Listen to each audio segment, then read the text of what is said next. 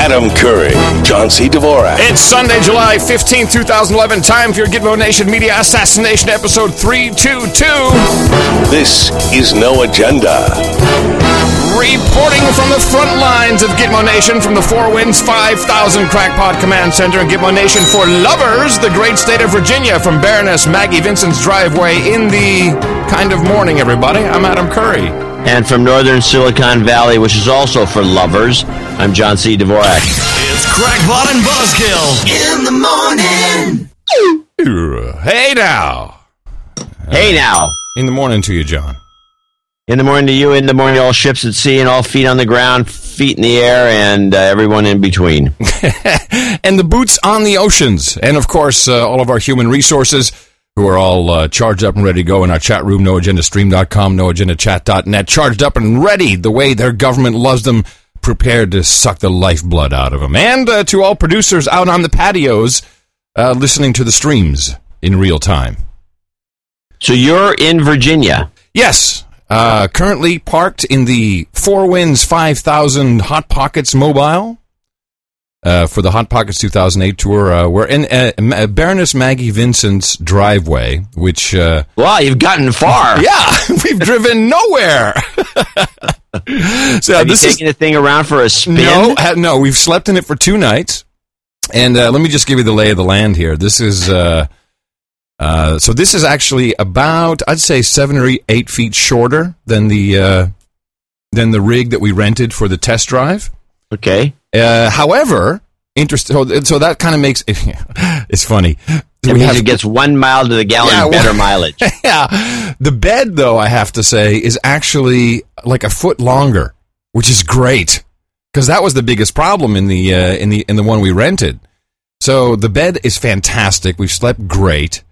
Kind of interesting, though, because when you look at Baroness Maggie Vincent and the lovely Miss Mickey, so they both kind of like coordinated all this stuff, right? You know, so everybody fits into the bed. That's what you're saying? Yeah, we're all in the bed. No, what I'm saying is, Maggie had everything all tricked out and, had everything you could possibly think of that we would need on the trip. But, of course, Miss Mickey, I spent like a whole day weighing suitcases to make sure we wouldn't go over the 50-pound per suitcase limit as per whatever bullcrap rules there are. So it's like physics, you show up with 3 suitcases. It's like this box is only so big. And right. It was funny. You can get some straps and put stuff on the roof. Yeah, we could. So then you look like a real hick. Yeah. Hey, you know what would even be funnier? What? Never leave the driveway. Yeah, just stay here and pretend. We'll be leaving tomorrow. But it's been great, man. It's been so we arrived at Dulles Airport, and there we had Harry Pilgrim and his lovely wife Jen to pick us up. Now Harry is the guy from the Pentagon, and they broke his ankle just to make sure that he wouldn't take off with us. Couldn't leave with you. It's like, they broke his ankle. He's on crutches, and they had a. Here's the funny thing. So they had a sign. A beautiful sign, No Agenda welcomes Adam and Mickey, Hot Pockets 2008. And people are walking by this sign just going like, yeah, whatever. 2008, doesn't matter. It's all good. People are oblivious. No one cared. So we got here. Wow, let me tell you something. And I'm going to learn a lot on this trip. Traffic in this area is like, it's worse than Los Angeles. Oh. It's unbelievable. A lot of parts of the country are that way now. Around Atlanta, it's like that. Chicago is a nightmare. Well, this was bad. This was a Saturday. It was Friday, but it was like 8 o'clock, and we were in standstill traffic. And we're not like in D.C. Hey, this is because you should be on a bicycle, man. Yeah, dude.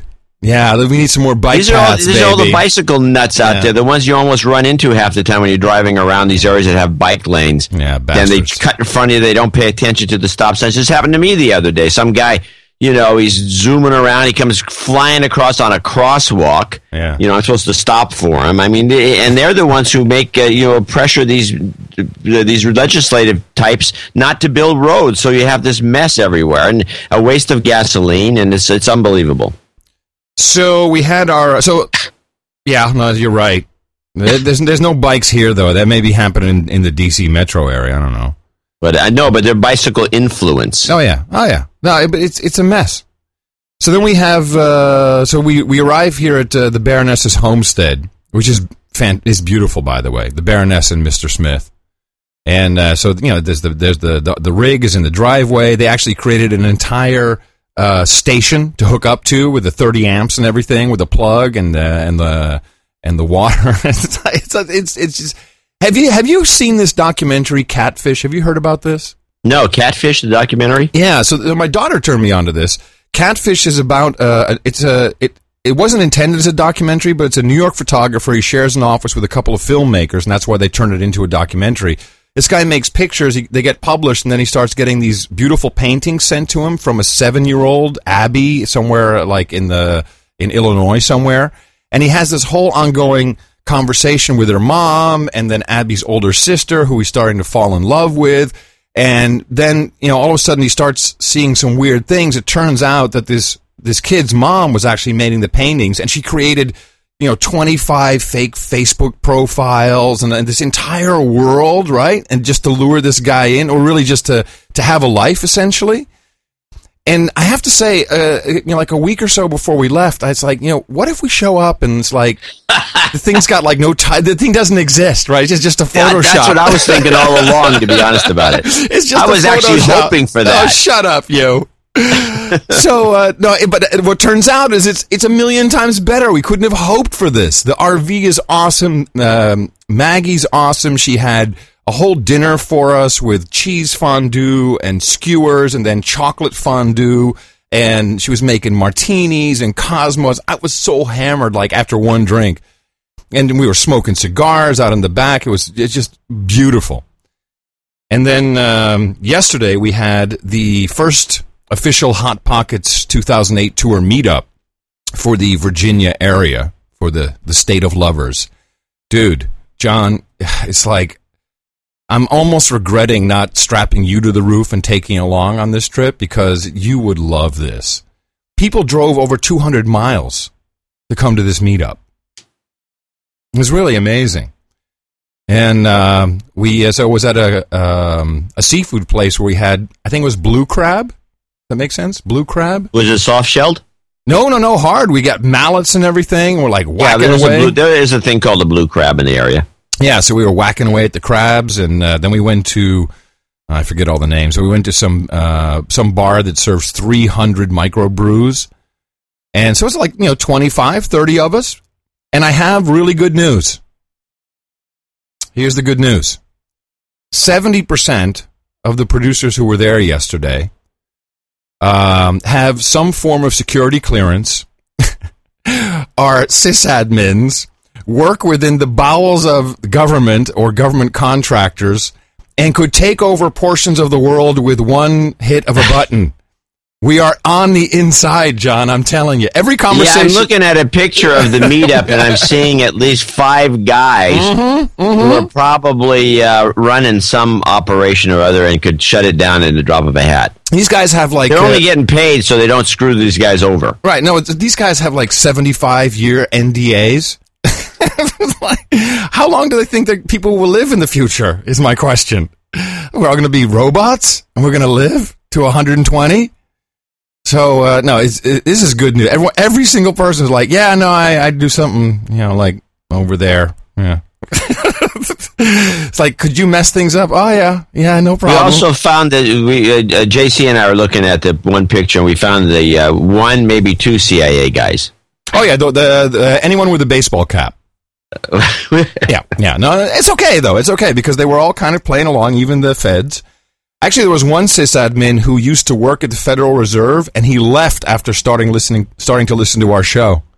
He's like, I can't work here anymore. This is evil. This is no good. And he left. So it's good news, because, look, everyone here is just, trying to live the American dream, right? And get by and just barely paying the rent. So they're doing what they have to do, but they're on our side, my friend. If we need them, if there ever was like some spark of revolution, our people could make a real difference. They could really mess stuff up. It's awesome. Yeah, the difference would be we could get the mesh up and keep doing the show. Yeah, yeah, that would be nice. Anyway. So it's been phenomenal. It's very weird, of course, to be doing the show this late. In the PM. It's in the PM here. Oh, that's right. Yeah. Right, so right. I got it. And I noticed that when I was in New York. And it's messed up. It's like, because of course I'm on a weird time schedule. And we're sleeping in the RV, so you wake up with the birds, which is like 5:30, 6 o'clock, and of course I'm on like 2:33 a.m. time. Like, huh? What? Really? Shut up, birds. Screw and cicadas, John. Oh, that's right. The cicadas are out. How is that? Oh, it's a symphony. It's so beautiful. Symphony of grinding teeth of bugs. No, it's beautiful. It's a beautiful symphony. Yeah, no, it's nice. So, of course, I'm in the RV now. We've got the mobile rig. If you haven't seen it on the tweeters, it's adam.onthetweeter.com. You can see a picture of the mobile rig, which seems to be functioning okay, knock on wood.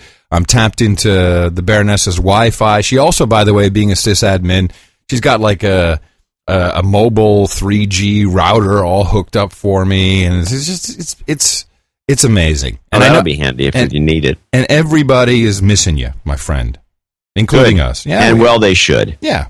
So tomorrow we strike camp, and we'll be driving through North Carolina. North Carolina. So we'll be driving, and I think we're taking the Skyline Drive down through Virginia, which is the Shenandoah Valley. Exactly. And be on the lookout for chiggers. That's my advice. For what? Chiggers. Chiggers? Yeah, it's a small burrowing bug that bites you and then eats into your skin and then creates a nest just underneath the epidermis. Well, that's a happy thought. They're all over the South. So can I say that now? What? Chigga? You got to be kidding me, Chigga. So, no, you can't. Oh, I can't? Okay. So I got, before we get going with the basic material, I do have a breaking news. Wait, hold on a second. And now we go over to John C. Dvorak. He's got some breaking news for us. He's in San Francisco. John? This comes from you got to say no. You have to say thank you, Adam. Thank you, Adam. Yeah. This comes from Varen von Pelsmakers. Sends this quickly. Just read the headline. Verizon tells customer to get a lawyer and a subpoena to get an itemized bill. I saw the headline come through. Did you read the story? I didn't have time. What's going on with this? It's just basically, if you ever get a cell phone bill, it's never really, it's just basically, here's how much you owe us. Right. They never do much. And so the guy wanted an itemized bill. I guess customer service said, get a lawyer. Get a lawyer, get a subpoena. And they left out the best part. Get in line. Oh, my God. Wow. This is, by the way, the company that's better than AT&T. Oh, yeah. Let's see how all those shills, San Francisco, all those techno experts, how they start talking now. And they're always bitching like, hey, I don't want an iPhone because I'm going to wait until Verizon has it. Well, and then, of course, Verizon went right ahead and capped everybody. And now this. Yeah, we'll see. We'll see. That's all I got. Actually, I got quite a lot of stuff. Although we have to, and by the way, Miss Mickey has been fantastic. She's really doing all the production, and she's doing the coordination. I'm just like, what? It's time for me to drive? Okay, just tell me where to go. Whatever. Because you realize when you're doing this how much, it's not really work. It's just what we do. But how much I'm doing all day long in collecting stories and preparing for the show. Because now that I've been kind of traveling. We did the meetup and everything. It's like, whoa, I just haven't had the time to do everything. There's so much information coming in. So I got some stuff, but and none of it, by the way, will make you happy. Except I have a few items, but go on. You might as well start. Well, I was going to say the big kind of, in a way, it's a distraction because we got to be very careful because the press is now all over this. Is the Murdoch stuff? So of course the ginger Rebecca Brooks, and as we know, redheads have no soul. as Baroness Maggie Vincent pointed out to me, who is a redhead. She says, "Screw Dvorak. I've got a soul." It wasn't my. No, I'm not the one who said that. I know. It's those British bastards. So she resigned, and it was Maggie? really, no, not Maggie. No, Rebecca Brooks, the CEO. Yeah, I know she resigned. Right, but here's what's interesting. So there was a couple stories about the tweeters. Because she resigned. I don't know if it was well timed or what it was. But trending on Twitter after her resignation was like the Harry Potter movie, which shows you one of two things. Either A, which is most likely, people are so anesthetized and so dumbed down that even when this relatively large media event takes place, people are like, it's all right. Harry Potter's opening. I don't care about what's going on. I don't care if the news media is corrupt and stealing stuff and hacking phones. Harry Potter's. It's the final Harry Potter, man. But then it's another terrifying thought that this trending thing on Twitter, I never use it. I don't know if you do. I know exactly what you're going to say, and I'm very suspicious. Yeah, that, how could this news of Rebecca Brooks not be trending? Isn't it possible, or at least conceivable, that Twitter is changing their trending topics? By the way, if those guys want to make any money ever, that's how you do it. And could it be any better that it's a movie? Yeah, no. The other thing, I mean, we see this in newspapers. In fact, Eric DeSchill tests this occasionally because he's got some software to do this, and he believes that most newspapers that do these little local polls, they twist them to, they say, do you think that the president is right in his opinion? And if the paper is the Democrat paper and the area is Republican, everyone will say no, but the paper will say that they all said yes. Oh yeah, of course. I mean, that's what you do. So this trending thing is very suspicious, particularly if news media are actually taking that as like a census poll. Like, let's take the temperature of the people. And the news media is going to get what they deserve if they keep this sort of laziness up. And I believe, by the way, that, and we can talk about this as we discuss this Murdoch thing a little more, I believe this entire thing is an orchestrated hit to get Murdoch out of Great Britain and to shut down any sort of contrarian news reporting there. So the BBC, who of course are completely complicit in this, they do a report on Murdoch, and the way they do it is they go to the number 2 shareholder of News Corp, which is an Arab guy. Yeah, Lala, whatever his name is. Yeah, Alibaba. And I'm going to skip all of the preamble because they go to Cannes and they show the boats and they show all this luxury and just to make it look right. Set it up. So I actually trimmed this down as much as I could. So the guy's on his boat. By the way, he looks like a total arms dealer. He's got the wraparound sunglasses. He's sitting there by the railing. And he's got his rosary beads or whatever. They're not rosary beads, but he's got one of those. Those beads, beads. You get a note from anal beads. Yeah, he's rubbing the anal beads, and and the BBC guy is like, wow, could you hit any more?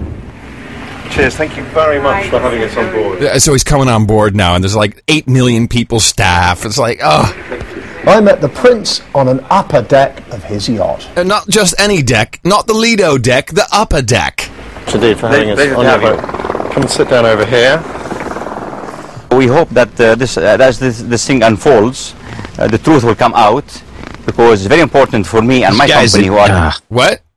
I'm just saying, this guy, for one thing, he's being used. I mean, this is his investment, and he's being used, and he's too dumb to know it. Well, there's 2 things he said. That's the only 2 pieces of the clip I have. The first one will tell you how they operate, and the second one will tell you how he operates. Investors in News Corp since 20 years to get this in order, because ethics to me is very important. I mean, there's some terribly unethical things have taken place at News Corporation. I mean, awful things like hacking into the telephone of a murdered teenager, hacking into the telephone of relatives of British soldiers who've died in action. I mean, these are awful things. I'd just like to correct you. The problems happened at the News of the World newspaper and not at News Corp level. And I like to differentiate between News Corp, conglomerate, and the News of the World that was shut down. And unfortunately, that these tactics that were used by those tabloid newspapers in the UK were done not only by News of the World, but by other newspapers and tabloid newspapers also. But James Murdoch's in an uncomfortable position, isn't he? Because either he knew what was going on and didn't tell the British authorities, in which case he's liable perhaps to a criminal prosecution, or he didn't know, in which case, as a manager, he wasn't in control of his own organisation. Okay, so the BBC guy is setting him up to basically say, you're screwed no matter what. And, of course, the only reason this guy is doing it, because what has he seen? 10% of his investment go down in the past 2 weeks, John? 10? More? Maybe I don't know. No, I think it's maybe 10, 12%. It was some money. Way, they don't come out looking good. I think we have to wait for the commission that has been appointed by the Prime Minister and look at the results. Why should we anticipate and predict and preempt what they're going to come up with? The facts are going to come out very imminently and soon, hopefully. Okay, so what he's saying is, fix is in, don't worry about it, it'll be 6 months, and it'll all be taken care of. But what do you think as a major shareholder? I mean, you're the second biggest shareholder after Rupert Murdoch himself. Now, this is beautiful. I mean, you know, what have you been saying to Rupert Murdoch about what's been happening? Now, how do you think he talks to Rupert Murdoch? I mean, you know, this is he holds like 10%. Murdoch on the holds shortwave by cable. No, how do you think he talks to him? This really brought it home for me. Calls him Roop? No, man, worse. Rupert Murdoch is a peon in the game. Check it. What I say to Mr. Rupert Murdoch and James Murdoch, who are my friends, who are my allies in News Corp and in my company in Saudi Arabia, Rotana, I said to them that you have to cooperate fully, and they are going to fully cooperate with the commission that has been appointed by the Prime Minister to dig deep and get the truth out, and nothing but the truth. They know exactly my high ethics when it comes to business, and frankly speaking, from my dealings with them, I've witnessed nothing but high ethics in the past 20 years. Here it comes. B Sky B was a key part of the strategy for growth of News Corp, wasn't it? It was a key strategy, but at the end of the day, you have to understand that News Corp is a profitable company even without the remaining 61% of B Sky B. The B Sky B is being shelved right now, but it's not dead forever. So you think News Corp might come back and make a bid again for look, B Sky I B? don't talk on behalf of management. The management is Mr. Rupert Murdoch and James Murdoch. They are management. They are just management. This is how the richest people in the world speak. You know, like VCs talk about that. It's just management. I don't deal with management. But then today, this bid has been withdrawn, and based on the law in the UK, the minimum period is to come back is 6 months, and we will have to see what happens after 6 months. There you go. Are you still there? Yeah. I don't know. So it's I've got. Hello, darling. I don't back know again. what to make of it. Well, I think what you're saying. You know, what we both think is right is they just want to get rid of him. They're sick and tired of him. He jumped his own shark. It just got too big for his britches. And it's much better to have. Yeah. Well, they're also following the strategy to don't let a good crisis go to waste. Right. And so they're piling on. The clips that I have today are basically the piling on part. Okay. And it's not piling on Murdoch. It's piling on the media in general and trying to regulate it. Oh yeah. Now this is the big commission that they want to start up in the UK. And all the press are going like, okay, we're going to have rules, we're going to have regulations. What's going on? Which clips do you have, John? I'm very curious about this. Well, I've got a bunch of different clips to show the way. In fact, this is from Parliament with the. Hold on one second. So I've got about 3 or 4 douchebag clips. Nice. But let's start with it starts off soft, and. Let me see which one's the soft one. Cameron begins softly. Yeah, there you go. Under oath can be called under oath. On the issue of media regulation, I prefer to call what I think we need to aim for independent regulation rather than self-regulation. I think self-regulation has got quite a bad name now because it doesn't. Self-radicalization has a bad name. What is he talking about? Self-regulation has a bad name. I'm regulating myself. Hold on. play. Too many things. Now, I don't want to move to a world of full statutory regulation. I worked in an industry that was statutory regulated television. It works, but I don't think it's right for the press. But we'll have to be guided by what this inquiry finds. But I think as parties looking at this, I hope we don't get into a sort of bidding war as I think he understands what I mean. So let's shoot for independent regulation if we can. On the issue of privacy, yes, of course, this inquiry will look at it, but there's also the very good work that I know is going to be... You know what's crazy, and you probably didn't hear about this, did you know that there were huge cutbacks at the BBC? At the BBC World? And, I did hear about that. Yeah, and so they went on strike. It was a big scandal. But moaning about it. This is how they regulate. This is how the government can regulate the BBC. It's like, oh, really? Well, how about if I take away your money, bitch?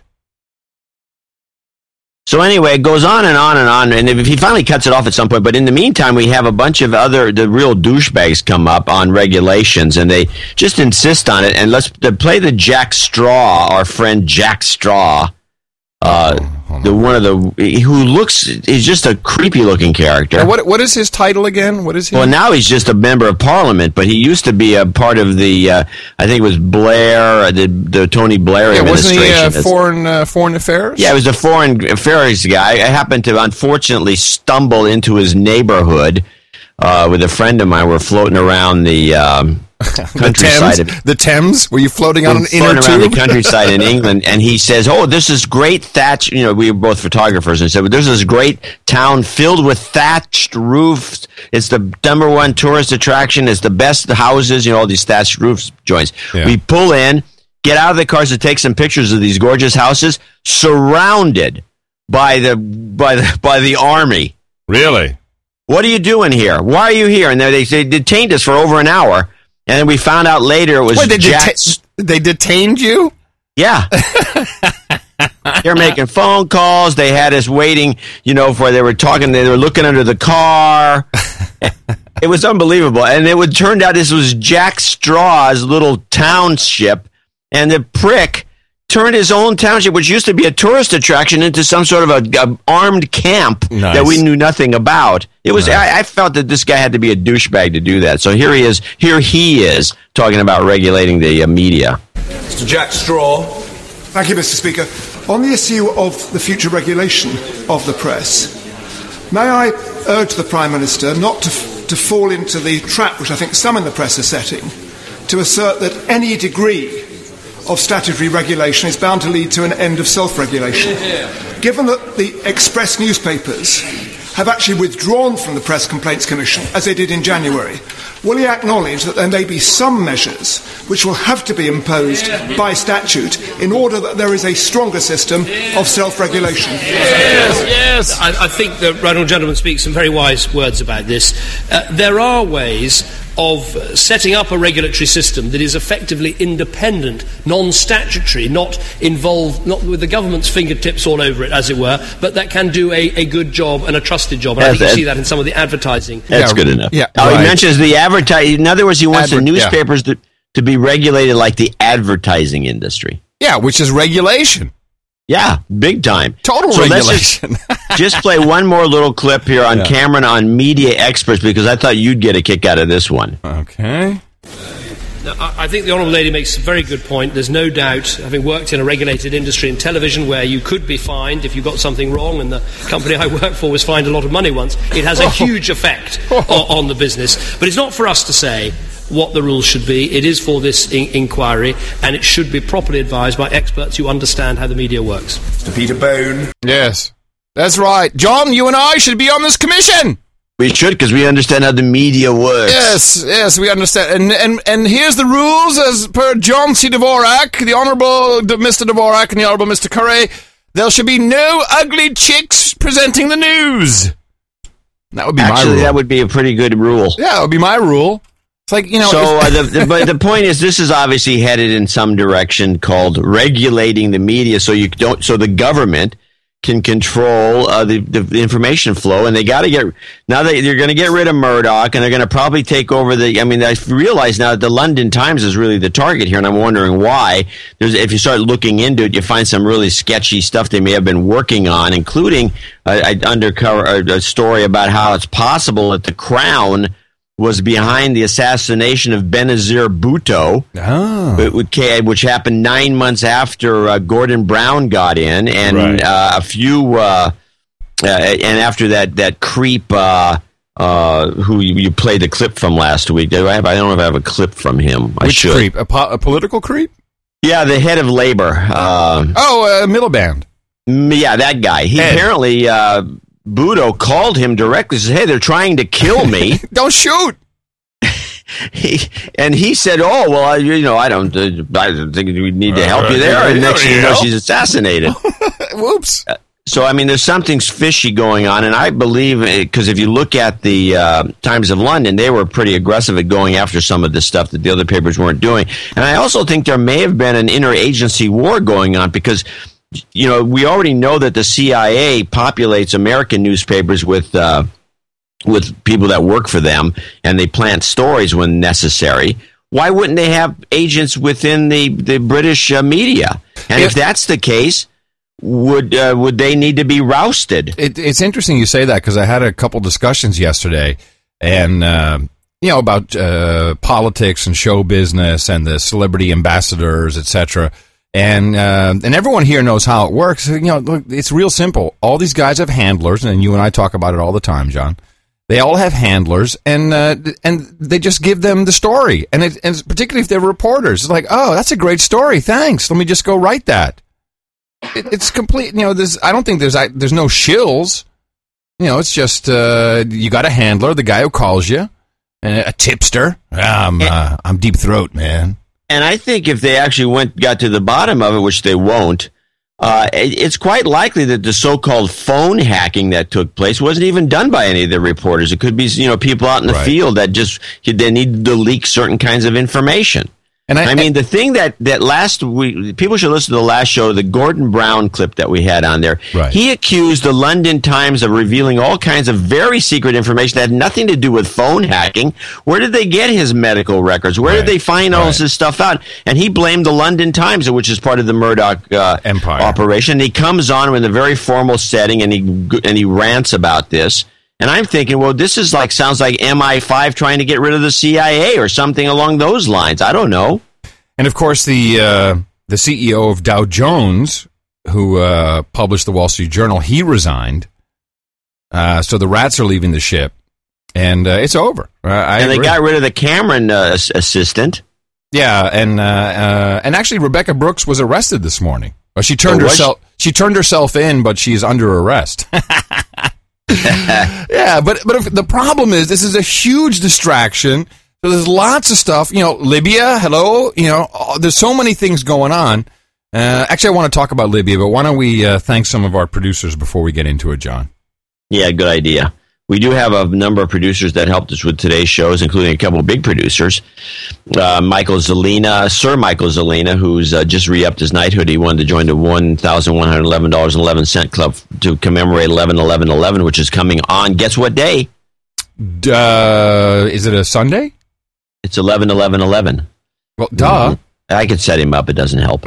We just re-upped my knighthood. Thanks to you and your significant others for sticking to the model through thick and thin. I went back and listened to some earlier shows this week using the No Agenda app from my iPhone. It was interesting to hear a show evolve into what has become. It's a beautiful thing. I need to check the Hot Pockets 2008. Sorry. Misfire. I need to check the Hot Pockets 2008 tour to see if it's going through Cleveland.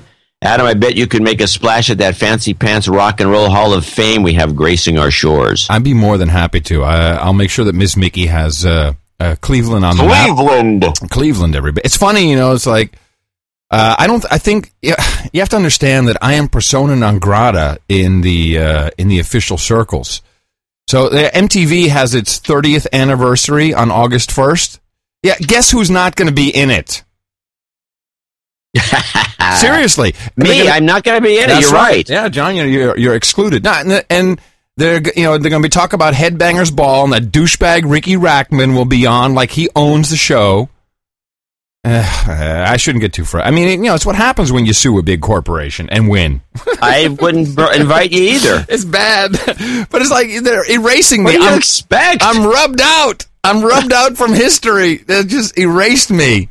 So the Rock and Roll Hall of Fame Museum, you know what? Here's what'll happen. I'll show up. They can't get you out of the Swamp Thing movie. That's true. Now I'm there forever. I'll show up and they go, "Hey, Adam Curry, great!"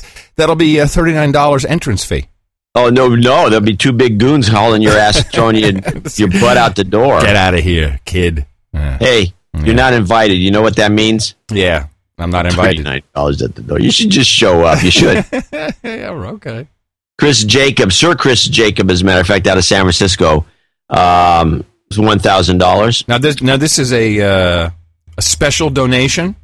Yeah, I think you have the note there. Yes, I do. Now, Sir Chris Jacob, who is a longtime friend of the show. I've known Chris a long time myself. In the morning, guys, I'm donating this knighthood to a longtime listener and monthly plan donor to the No Agenda show, Craig William Ducar. I think that's how you Ducar. Who will now be Sir Craig, died tragically in a motorcycle accident on the 13th of July this year. Craig was a huge supporter of the show and gathered people around him to get involved in it as well. He was a friend of mine for 25 years, an example of kindness and generosity to all. Please take a moment to recognize him on the show. So we will do that with a posthumous knighthood, of course. And Chris, thank you so much for thinking of him, and what a beautiful way to commemorate his attention and support to the show as well. Yes, and it's a shame that we are losing our listeners. Yeah, no shit. Yes, it's like this is not how we want to go down. Is because our listeners diminish this way. This sucks. Yeah. David Hewitt of Exeter, California, $666.66, which turns him into a knight as a second installment.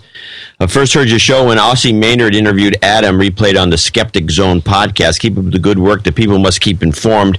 Please put in a plug against weasels. I've been dealing with them for years, and now I'm tired of it.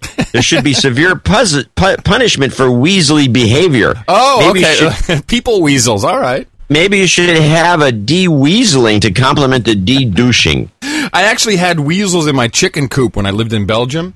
And weasels suck. Weasels are the worst. Yeah, they go and they sneak into a chicken coop because they can get through any crack, and then they eat all the chickens.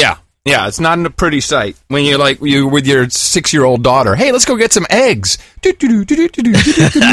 Ah!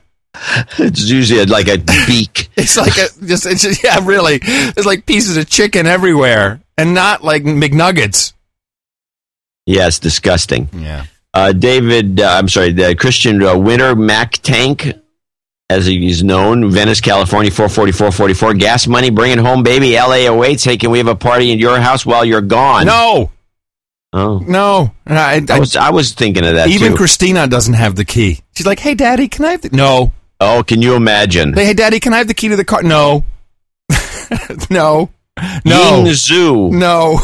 Not going to happen. Yingzhou and Mossman, New Southwest Australia. New South Wales. South Wales. What am I thinking? New South Wales, NSW. In the morning, John and Adam. Ying from Gitmo Nation Science. Oh, hold on. I was hugely embarrassed to be called about my friend Lawrence Yin from Gitmo Nation Chili Crab during the last episode. I'm ashamed to have been a long-time douchebag. Please don't de-douche me, as I work better under pressure, just like all good slaves. Despite having the jingle Dvorak.org/NA engraved in my brain for years, I have been too lazy to type the URL into my browser. Oh, it's so much work.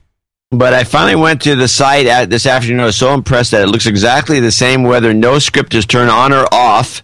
That's because there's no script. Yeah, none. That I have to give you guys some extra rice. I'd like to contribute $333.33 for the next episode, $33.33 for podcast license, and the rest of Adam's gas fund, total of $400. Can you please play In the Morning in Chinese? Yes, of course. And give some karma back to Lawrence for being such an awesome corporate slave shill. No problem. Here, slave. You've got karma. And he's going to race Lawrence to knighthood, he says. Where the loser will be enslaved and have to drink high fructose corn syrup. Nice. Yes. Well, I don't know if that's a good idea. Taylor Stewart, Sir Taylor, as a matter of fact, from Calabasas, California, 222. Home of the Kardashians. Is that right? Yeah. Huh. Yeah. 222 in the morning. John and Adam love my night ring, and I wear it every day. My wife and I feel exactly like Adam and Mickey. We're going to get the heck out of California, too. Ironically, we are house hunting in Flagstaff, Arizona this Monday, while you two are house hunting in Vegas. Our donation of a lucky 11111 from each of us, and we'd like a double shot of karma to help us in our find our dream property, get off the grid. And how about a shot of karma to you and Mickey to find the perfect home, too? Good luck with your escape from behind the Iron Curtain. All right, let me give a little double dose of karma there for you. Here's dose number 1. You've got karma. All right. And Miss Mickey and I will gladly take the second shot as well. Here we go. One more karma You've for got karma. We do have a new category of support, John. During the meetup, lots of people came up with envelopes with beautiful cards and really nice notes, and I want to mention all of them in the donation segment later on. They will be our official Hot Pockets producers.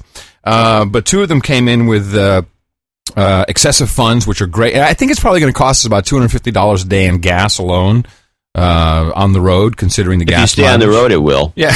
Well, it's only 10 miles of the gallon you can do. It's like 9. That's 10 miles. It's going to cost you $5. $4 to go 10 miles, and you're going to go. Yeah, we're going to go. Adds up. Yeah. No, we're going to go like 400 or 500 miles a day. So, it does add up. Anyway, so people are giving us gas cards, which is really nice. That's highly appreciated. And we got $200 from Harry Pilgrim and his wife Jen, which is highly appreciated.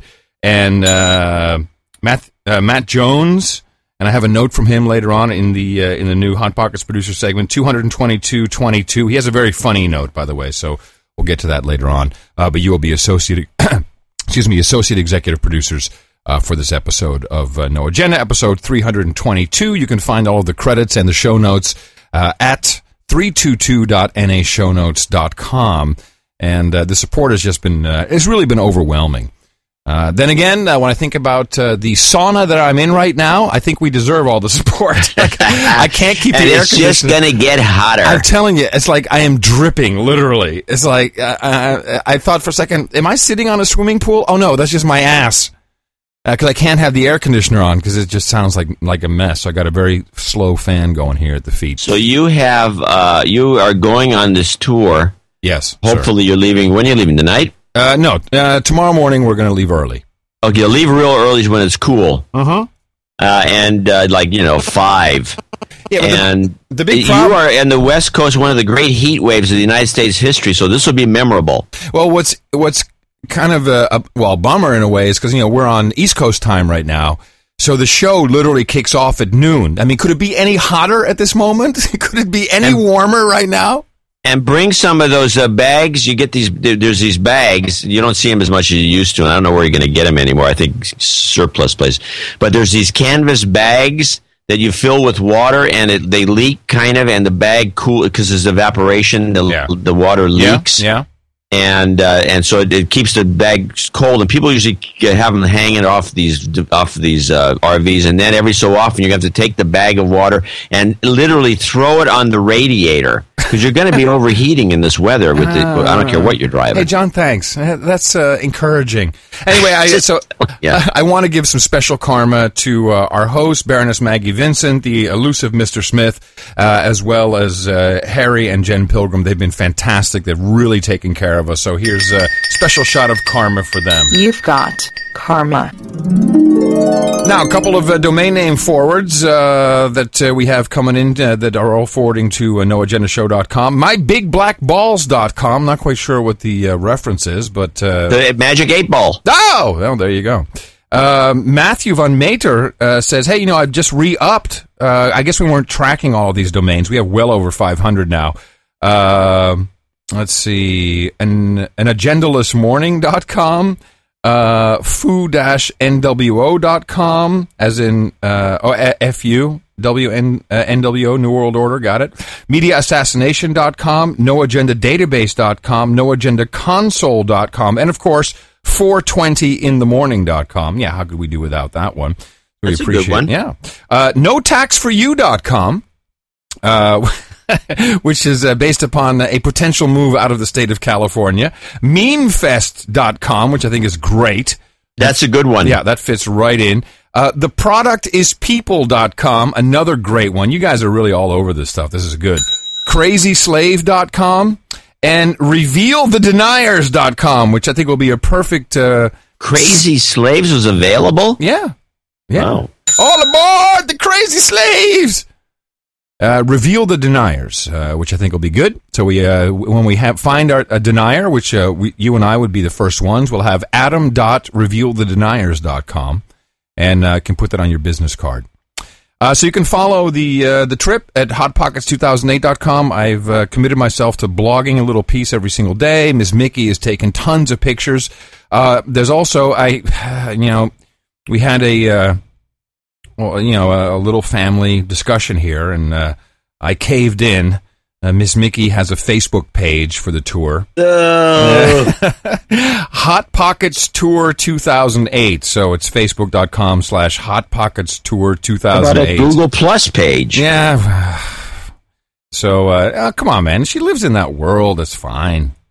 Well, then she should live in Google Plus. No, she doesn't. She's not in the Googles at all. Ugh. Interesting. Yeah. My hands are now so wet. I'm slipping all over the knobs, sliding on the knobs. So, thank you all so much for the support. You need a couple of towels there to towel off. Believe me, I have a few. Kind of foggy and overcast here. It's beautiful, 70 degrees. And it's 100 degrees here in Virginia. So the support is highly appreciated, particularly during these summer months. It's very difficult to make anything work on the internet during the summer because of vacations and all kinds of stuff. So we highly appreciate the people coming in with higher amounts to pick up some of the slack. And, of course, as always, the monthlies are incredibly important.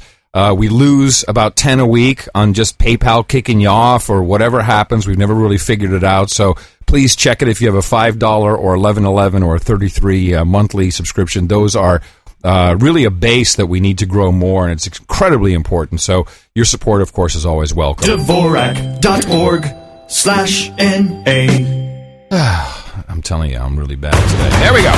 Everybody else, you have a message and a mission. Our formula is this. We go out, we hit people in the mouth.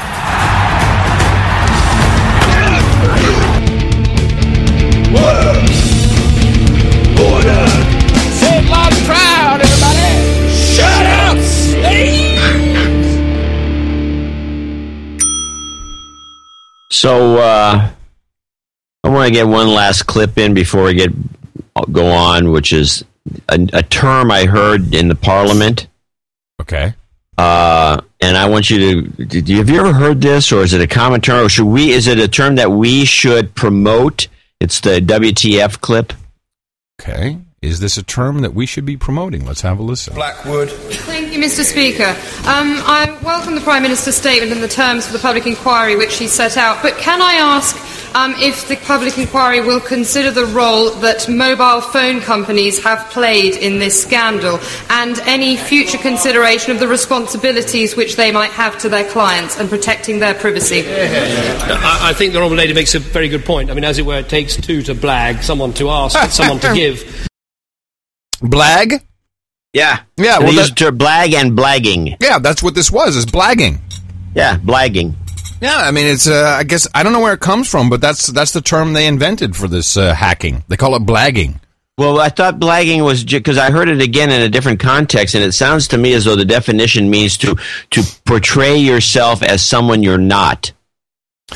I have not looked up the definition, but it takes two to blag. One, the blagger, which is a phony, and the other one that responds positively to the phony. So could you be a blackguard? No, you couldn't be a blackguard.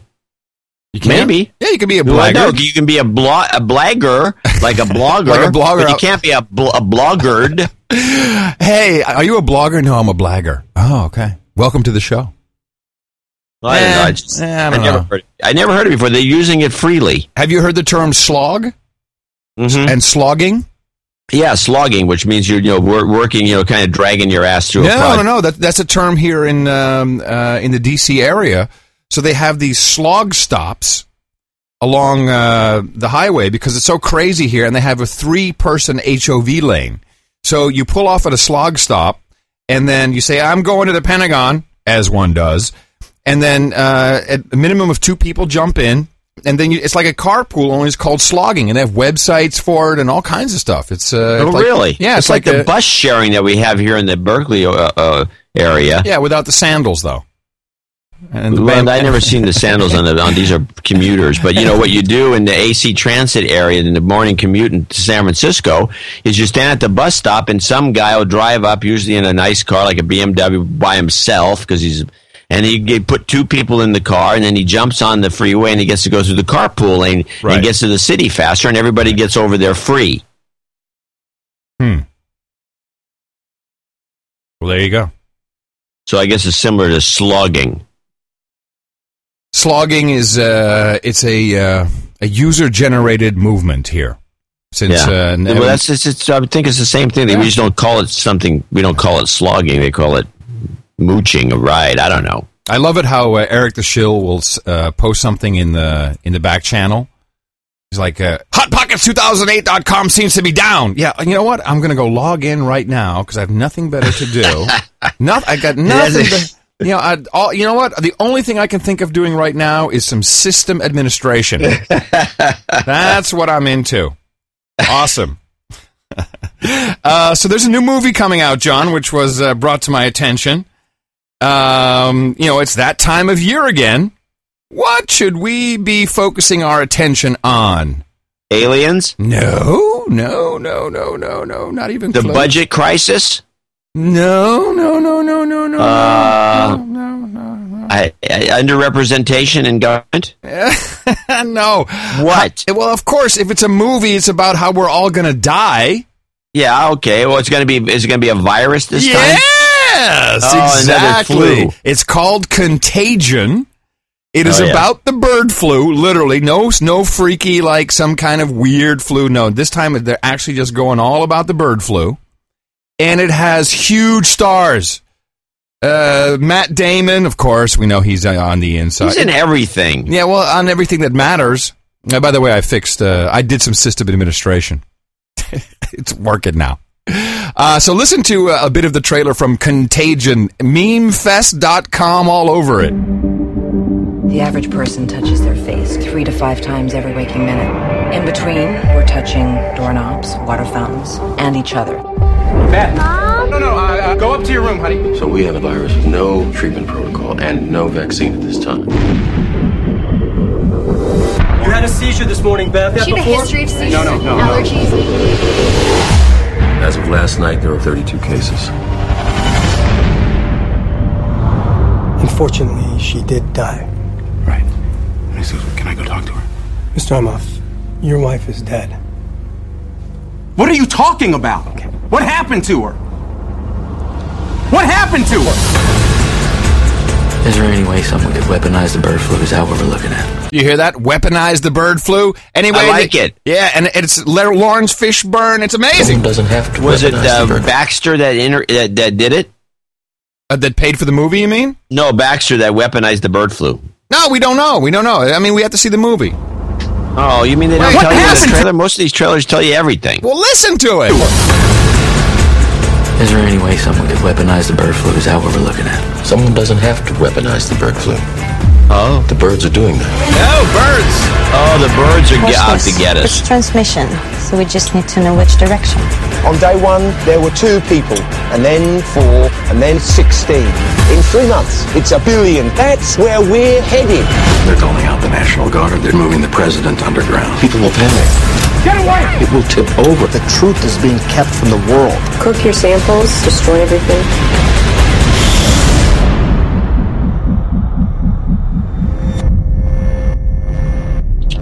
Hello. I need you to get me the names of everyone who serviced this room. It's an emergency. You can't panic now. I know. I'm going to get you home. I got people too, Dr. Cheever. We all do. Don't talk to anyone. Don't touch anyone. Stay away from other people.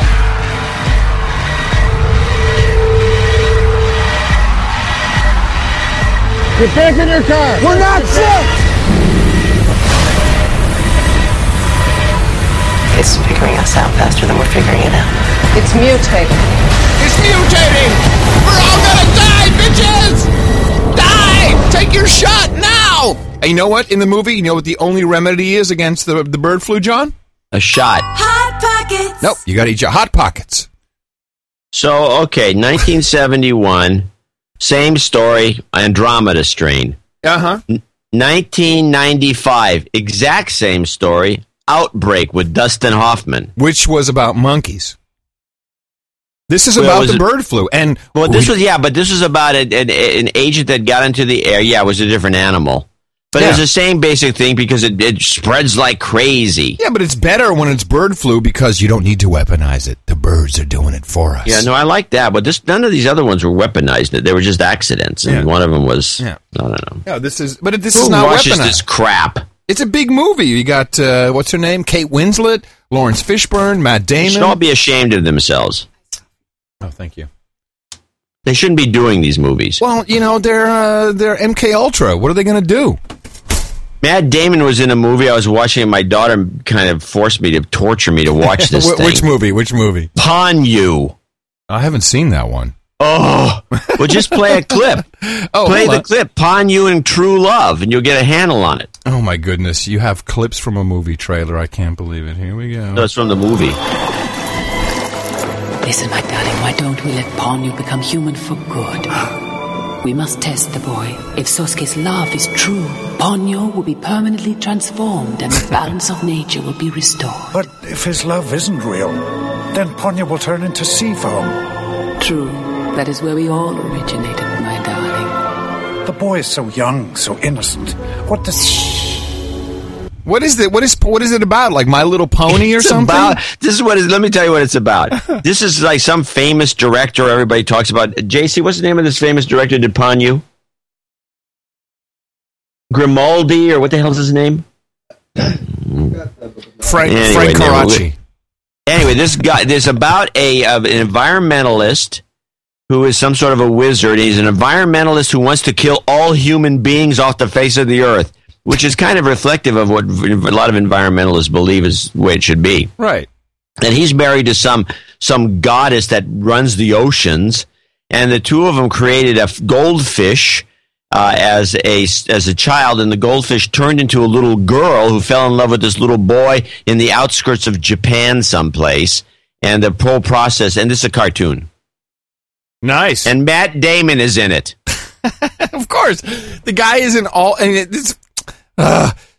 he goes on 30 Rock. He apparently is bored already. He just does anything. No, he'll do anything that his handlers tell him to do. Speaking of population control, I think maybe it was The Guardian. Let me see, what was it? Yeah, it was The Guardian. So you know the Beckhams had a new kid, right? So now they have 4. And here's the article from I couldn't believe this. Beckham's... By the way, yeah, I understand those kids are actually born with Botox built in. Yeah. Duh. Hold on. Let me give you a little ding there. Title of the article, Beckham's a bad example for families. David and Victoria Beckham have been overjoyed to welcome their new daughter, Harper 7. What is it, like a drone? What? Harper 7? Harper 7. What should we name the kid, honey? How about Harper 7? Yeah, that's good. I like it. I like it. Harper 7 of 9 last week. According to a growing group of campaigners, the birth of their 4th child make the couple a bad role model and environmentally irresponsible. Yes, the Green MP, Caroline Lucas, says as the world's population is due to hit 7 billion at some point in the next few days, there's an increasing call for in the UK to open a public debate about how many children people should have. Hey! That's right. Stop having sex. This is not good. But I think you're asking for when you call your kid Harper 7, you're kind of asking for it. The media's got to get their act together. They're talking about the depopulation of Europe because of low birth rates. And the fact that the whole place is going to be taken over by high birth rate cultures from the Middle East. And that on the one hand, and on the other hand, they bitch and moan when somebody actually has more than 2 kids.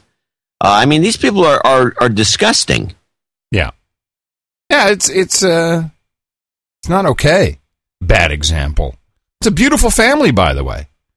But, I don't know. If anybody should be breeding, it's people like, no offense to make the more rest of of us, those. including myself. But, I mean, you got a superstar athlete and a woman that's, of course, you can't tell if she's pretty or not. She's got so much Botox in her face. But generally speaking, you'd think she's attractive. And she can sing, kind of.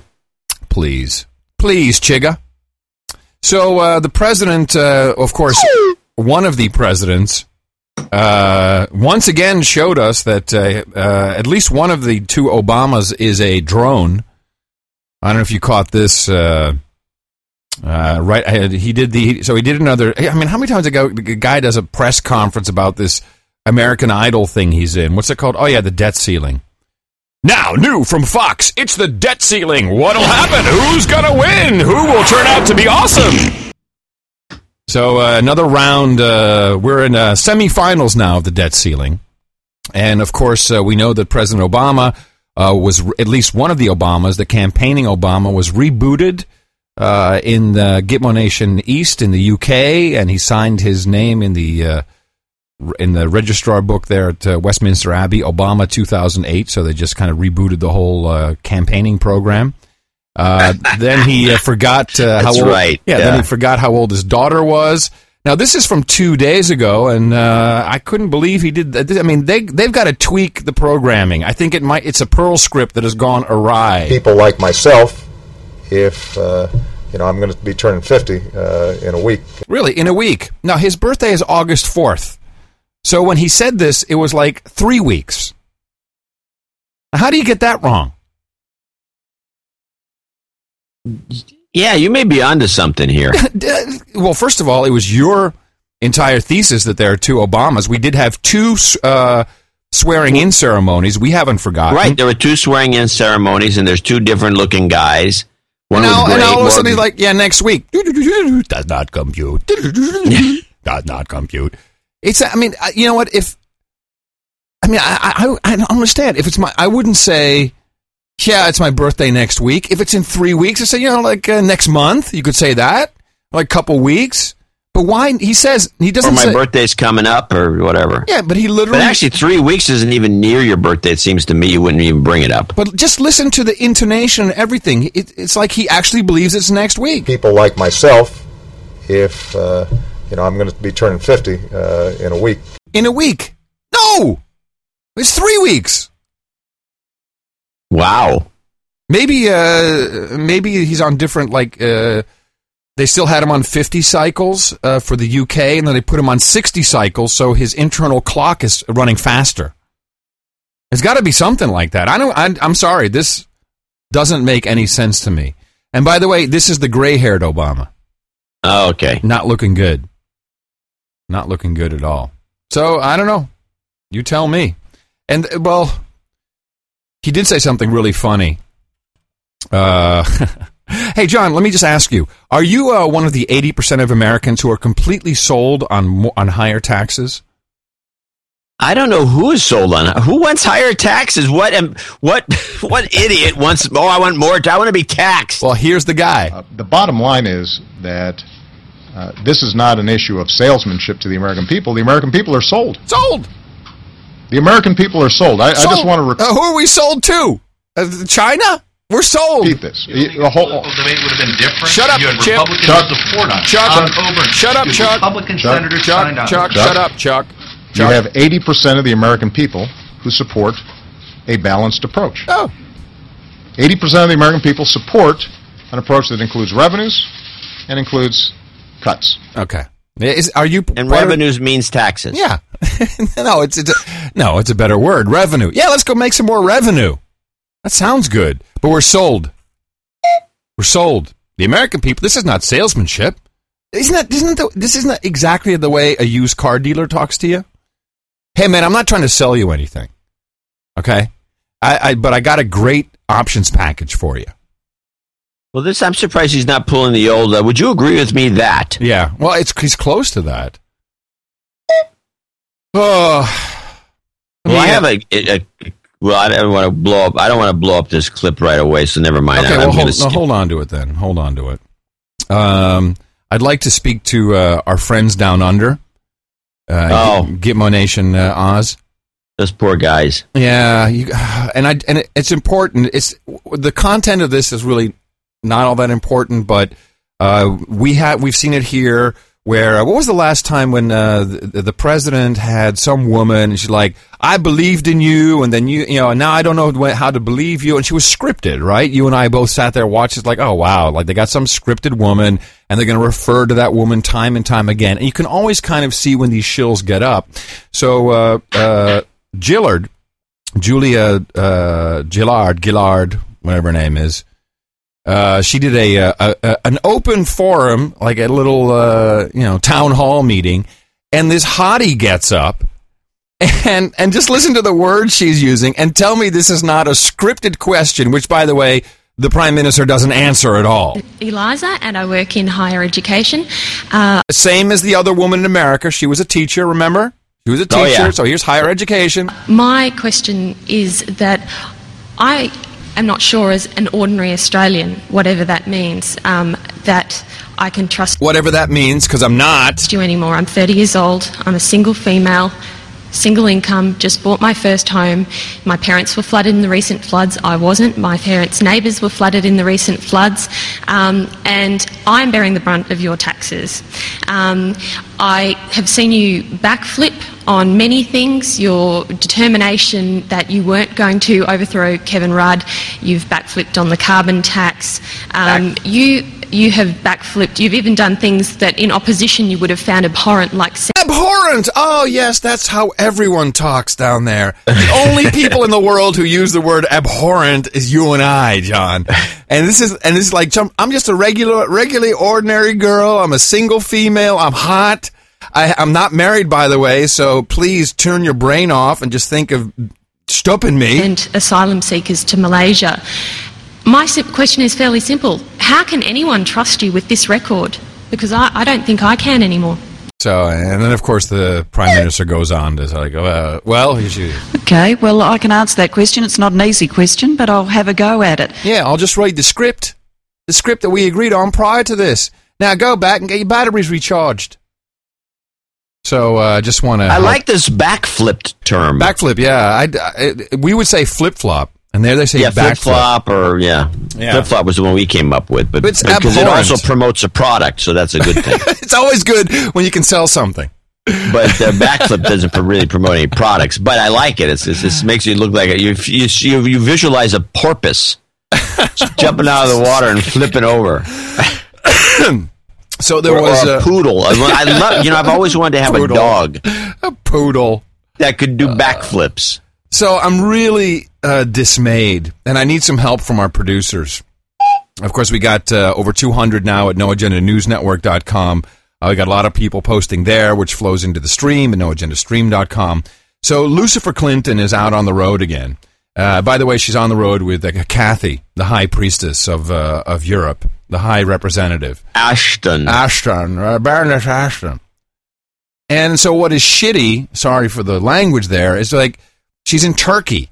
And apparently no news media can go to Turkey and cover this, the most evil person in our government, which is Lucifer Hillary Clinton. So I'm dependent upon whatever snippets they put up at state.gov and the Turkish television, which is unusable, ununderstandable because, let me think, it's in Turkish. And you have to, and I'm trying to look through sites and try to find just a clip of her really talking, because the United States of Gitmo Nation now officially recognizes the Transitional National Committee of Libya. Were you aware of this, John? Yeah. And I'm really bummed because the State Department, they don't have Final Cut Pro. I think they're using iMovie or maybe cut and paste in QuickTime. And so that's what I use. Yeah, exactly. Well, it sounds like something you would have edited.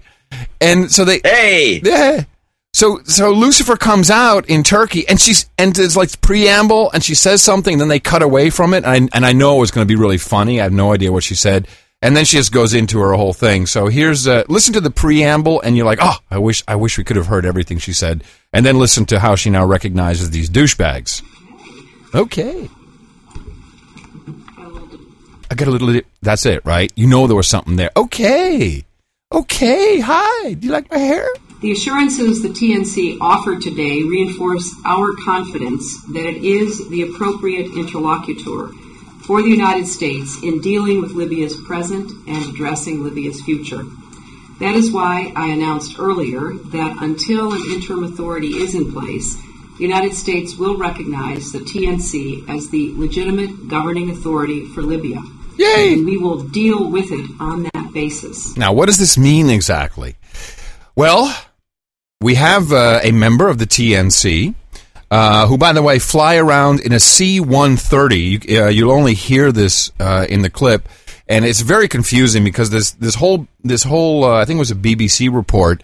They show these guys with like white masks, and they're the rebels, and they've got like AK-47s, and they look like Dad's Army, for those of you who would know. But it's like they look very highly unorganized, and this is only to give you the idea that they're rebels. Meanwhile, we've got drones killing people in Tripoli.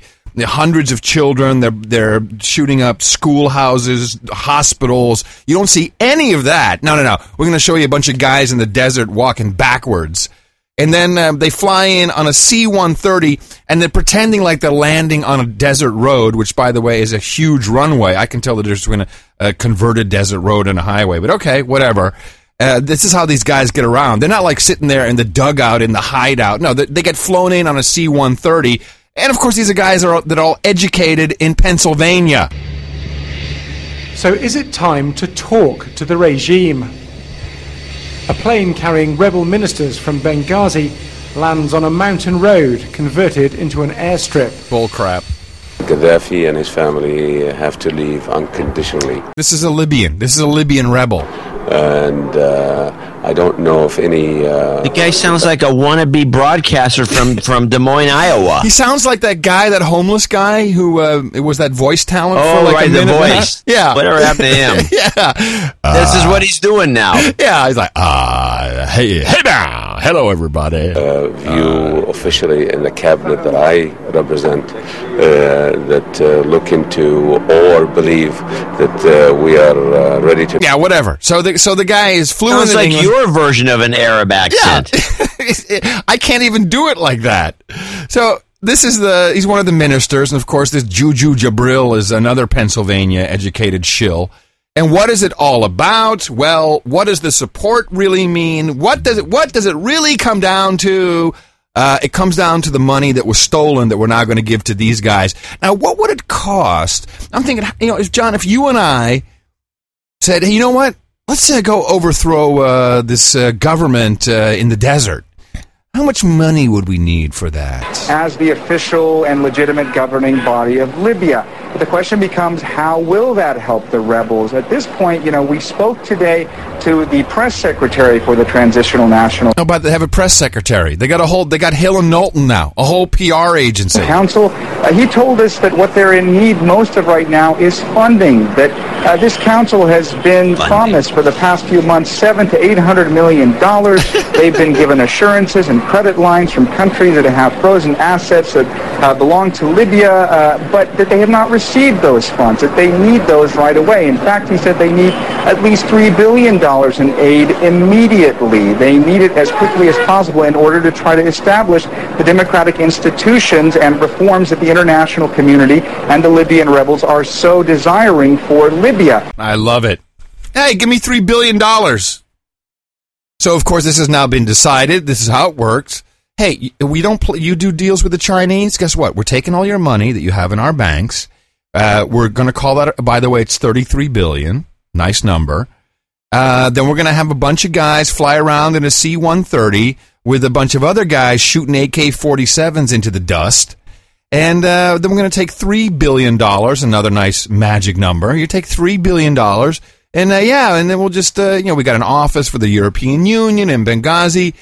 Shame on all news media. Where are the pictures of the dead children and dead civilians that these hellfires have caused, and the drones flying around just shooting people, missiles up their butt? You don't see any of that.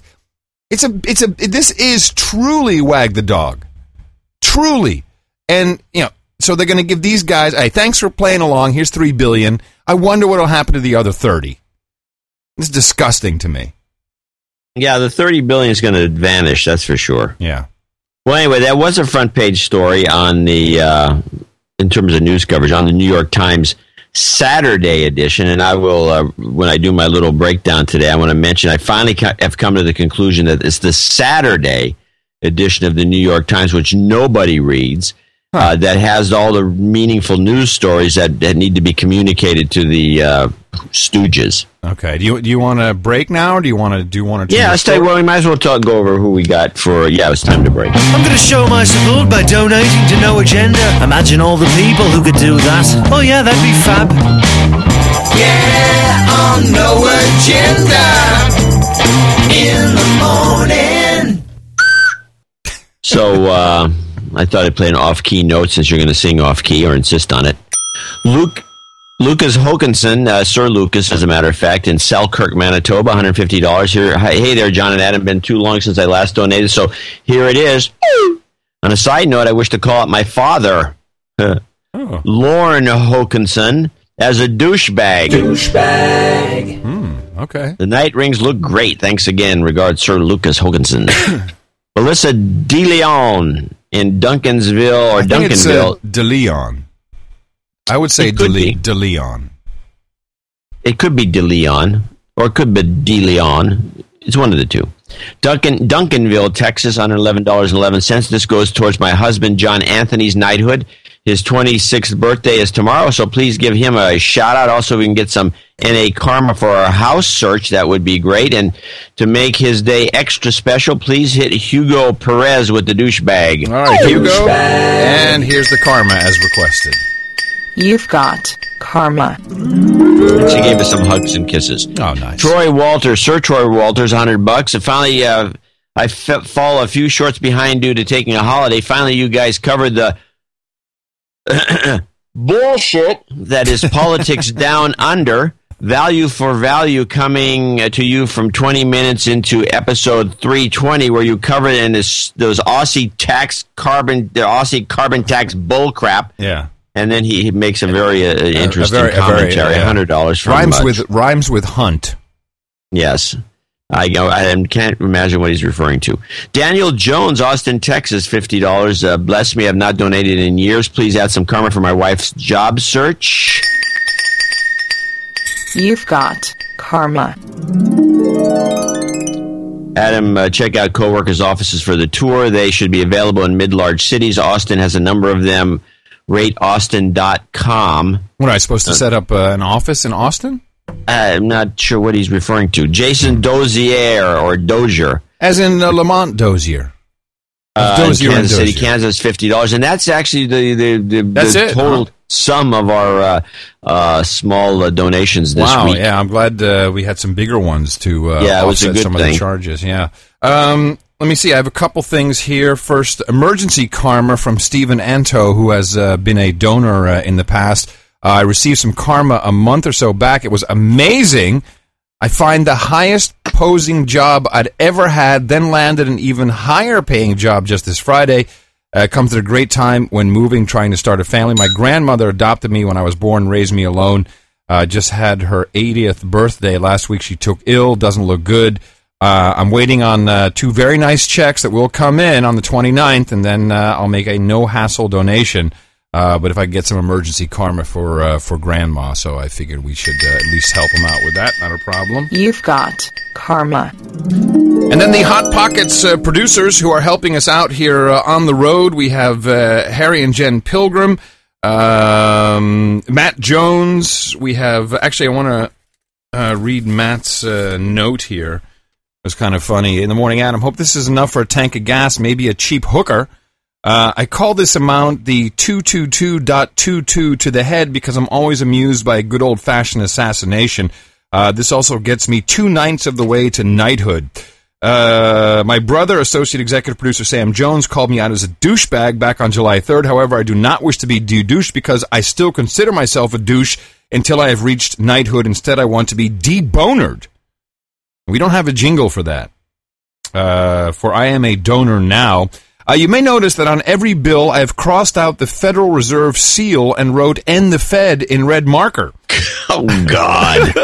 Which is against the law, people. I do this to every bill that comes into my possession. Don't worry, no one has ever refused to take them. Okay. I would like to mention a little robot I created called /fortune to follow on the tweeters.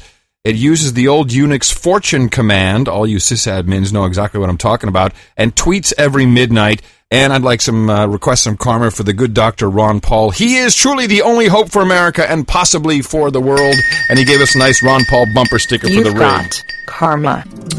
Lee Bryant. That makes you a terrorist if you use that bumper sticker. Yeah, that's right. A belligerent. Lee Bryan, thank you for being a Hot Pockets producer. Conroy Jet, thank you. And Kevin Treminella. And let's see, this is from Kevin T. Hey, just a little something to help you on your way. Since this is my first donation to the show, it would be great if I could get a de-douching and some karma, so I'll give you a double shot on that. You've been de-douched. You've got karma. And that's the karma for his brother who just finished up his law degree and MBA and is, of course, looking for work now. So we hope the karma helps. Thank you, everybody, for your beautiful cards. Some people just gave us a nice card, which is appreciated. We got, like, tattoos to wear and bumper stickers and all kinds of great stuff. And the next meetup will be in North Carolina. Miss Mickey is all over it. She sent out emails today to everyone who... everyone. So where are you going in North Carolina? I don't know. North Carolina is a beautiful state. It's one of the. I think it's one of the really fine states in terms of gorgeous state. I don't think we're going to go to Raleigh, though. I think we're going to go to, what's the other big city? Well, there's Durham, Raleigh. There's a different one. There's Ashland. There's Asheville. Asheville. I'm sorry, Asheville. Yeah, I think we're going which to is Asheville. also referred to as Sheville. Because there's hot chicks there. They're all. It's a stronghold of lesbians. Awesome. There used to be a website called Sheville. You just take the A off. What? And it spells Sheville. And Wait it's a minute. Wait a minute. Sheville.com. Let me just see. If not, well, it's not what it once was. Sheville.com used to be a great website, but now it's minor. Lesbian singles, meet lesbian, commitment rings. Hey, they're doing commitment rings. But no, we're going to do that. Biltmore Hotel, Asheville. Wow. Cool. Meet lesbian singles. No. Well, I know where we're going now. I think I pissed off the shill. He's so angry that what I said. I'll tell you. But the other thing is that area has a different style. What you want to do is all throughout that area, you want to have as many. You want to stop at barbecue places and only eat like pulled pork and ribs and the North Carolina barbecue, which has 4 distinct styles. Very unusual for any part of the country to have 4 styles of barbecue. Is absolutely the best in the country. Yeah, John, great. I'm all over the lesbians, if you don't mind. So okay, we'll look for pulled pork, whatever. Pulled pork, hey, you'll be there's a joke in there too. You know what I'm saying? Yeah, absolutely. So thank you for your support, everybody. List is rather short, and of course we can't be this fortunate every single time. Certainly not during the summer months. So please check your monthlies. That's really the base for us. So $5 a month, it helps. 1111, that's a lucky number for you. 3333 for the podcast license. Thank you all so much. Remember, Dvorak.org/NA. And we need to plug noagendanation.com. Eric's angry at me now. Hey. Don't worry about it. Can you cut off his power so we'll come around? It's your birthday. I'm sorry. All right, happy birthday, Lawrence Roik, celebrating his 51st birthday yesterday on July 16th. Of course, that's Sir Lawrence Roik. We appreciate all the support that he has given us throughout the past years on the show. And Melissa de Leon says happy birthday to her husband, John Anthony. He turns 26 tomorrow. Happy birthday from all your buddies here at the No Agenda Show. It's your birthday, yeah. Nice slide whistle, John. Excellent work. Let's see. I want to become a member of the symphony. Oh, really? Yeah. Cool. All right. So we have two nights. So let me just pull this one out. Would you let off the slide whistle and get your blade? Well, there you go. Finally. David David Hewitt, step forward. And in absentia in memoriam, Craig William Ducar. Both of you have meant a lot for the No Agenda show, Craig William, of course, in particular. And we appreciate Sir Chris Jacob for honoring Craig William Ducar in memoriam. And David Hewitt, thank you for all your support. You are now both Knights of the No Agenda Round Table. I now knight thee, Sir David Hewitt and Sir Craig William Ducar, Knights of the No Agenda Round Table. As always, hookers and blow. Now, we should send out a ring. I guess we can maybe put it on Sir William's memorial or something. Yeah, something. Chris could tell us what Chris to do. Will do that, yeah. I owe him a call. He called me like 2 weeks ago, and I called back, and then he called, and so we've been missing each other. And we're sorry about Sir Craig, of course. Sucks. Hey... Wait, before you go, hey, and go into another. Oh, by the way, we did mention Dvorak.org/NA, right? I think. Yeah, I can. Well, one more time for Dvorak.org/NA. Something that's kept coming that has been mentioned in a number of these notes, and thus, and we have not talked about it, and I don't want to put it off, so it doesn't mean anything anymore. But you did go house hunting and did fail to report on the episode. I did. Miss Mickey and I went to Las Vegas. Gitmo Nation lost wages. We left last Sunday night after the show. Took a flight down, and we're very excited about going to see if we could make a move there. And on Monday, we spent all day in 100-plus degrees heat looking at real estate. And I got to tell you that... Well, let me predict. You're going to say it's a fantastic place. It's an entertainment center of the world, and it's a place where people should just think about moving to. That's exactly right. That's exactly what I was going to say. Huh. And I will add to that it's not for us. Oh, why? We need, it's the sand thing. And, so when we get back from the tour, we're going to look at other places in Nevada, maybe Reno. The sand is, we have to have green. It's too miserable down in Las Vegas is what you're saying? I don't want to say it's miserable, but, even the real estate agent couldn't sell it to us. You're like, so tell us about, what's going on. Well, if you like gaming. Yeah, but how about gaming? How about the community? And then we saw some amazing homes. I mean, without a doubt. I mean, you could live in beautiful homes, but then you look out the window and we saw one place, and it's all sand, which and we're hill people for sure. I like being on a hill looking down. And it was one place you look out the back, there was like a trapeze. Like some entertainer had his whole setup in the back, and it was hot, and I just couldn't see. And Mickey was literally physically ill from the thought. It just didn't work for us. Physically ill? I'm not kidding. This makes me sick. She was being a good sport about it. She really was.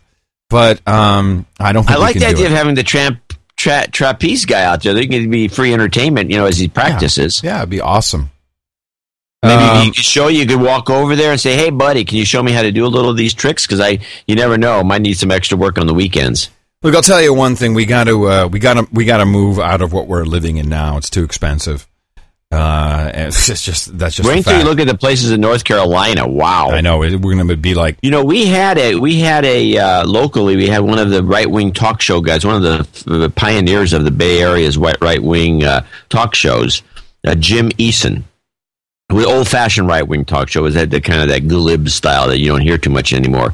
And he, at some point, he moved to North Carolina and continued to do his San Francisco local broadcast from off an ISDN line right in there in North Carolina, and nobody even knew he was there. No, and I think that the only problem is my daughter lives in L.A., and as long as she's in L.A., I don't want to be like a 4-hour plane ride away. She's all alone. Her mom's in Gitmo Nation Lowlands.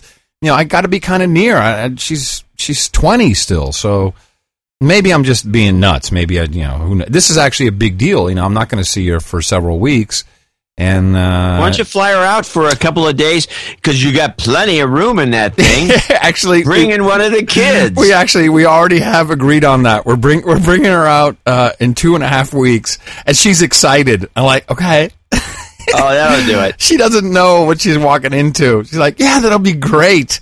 And here's where you sleep. What?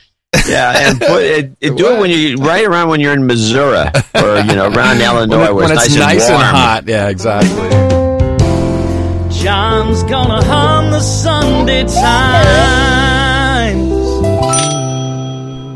Well, okay, so you forced me to do this. I do want to bring up the fact now that I'm convinced the Saturday Times is where it's at. I'm cool with that. You can do the Saturday Times. But I'll just give you an example. Here's the Sunday Times. I got it right here.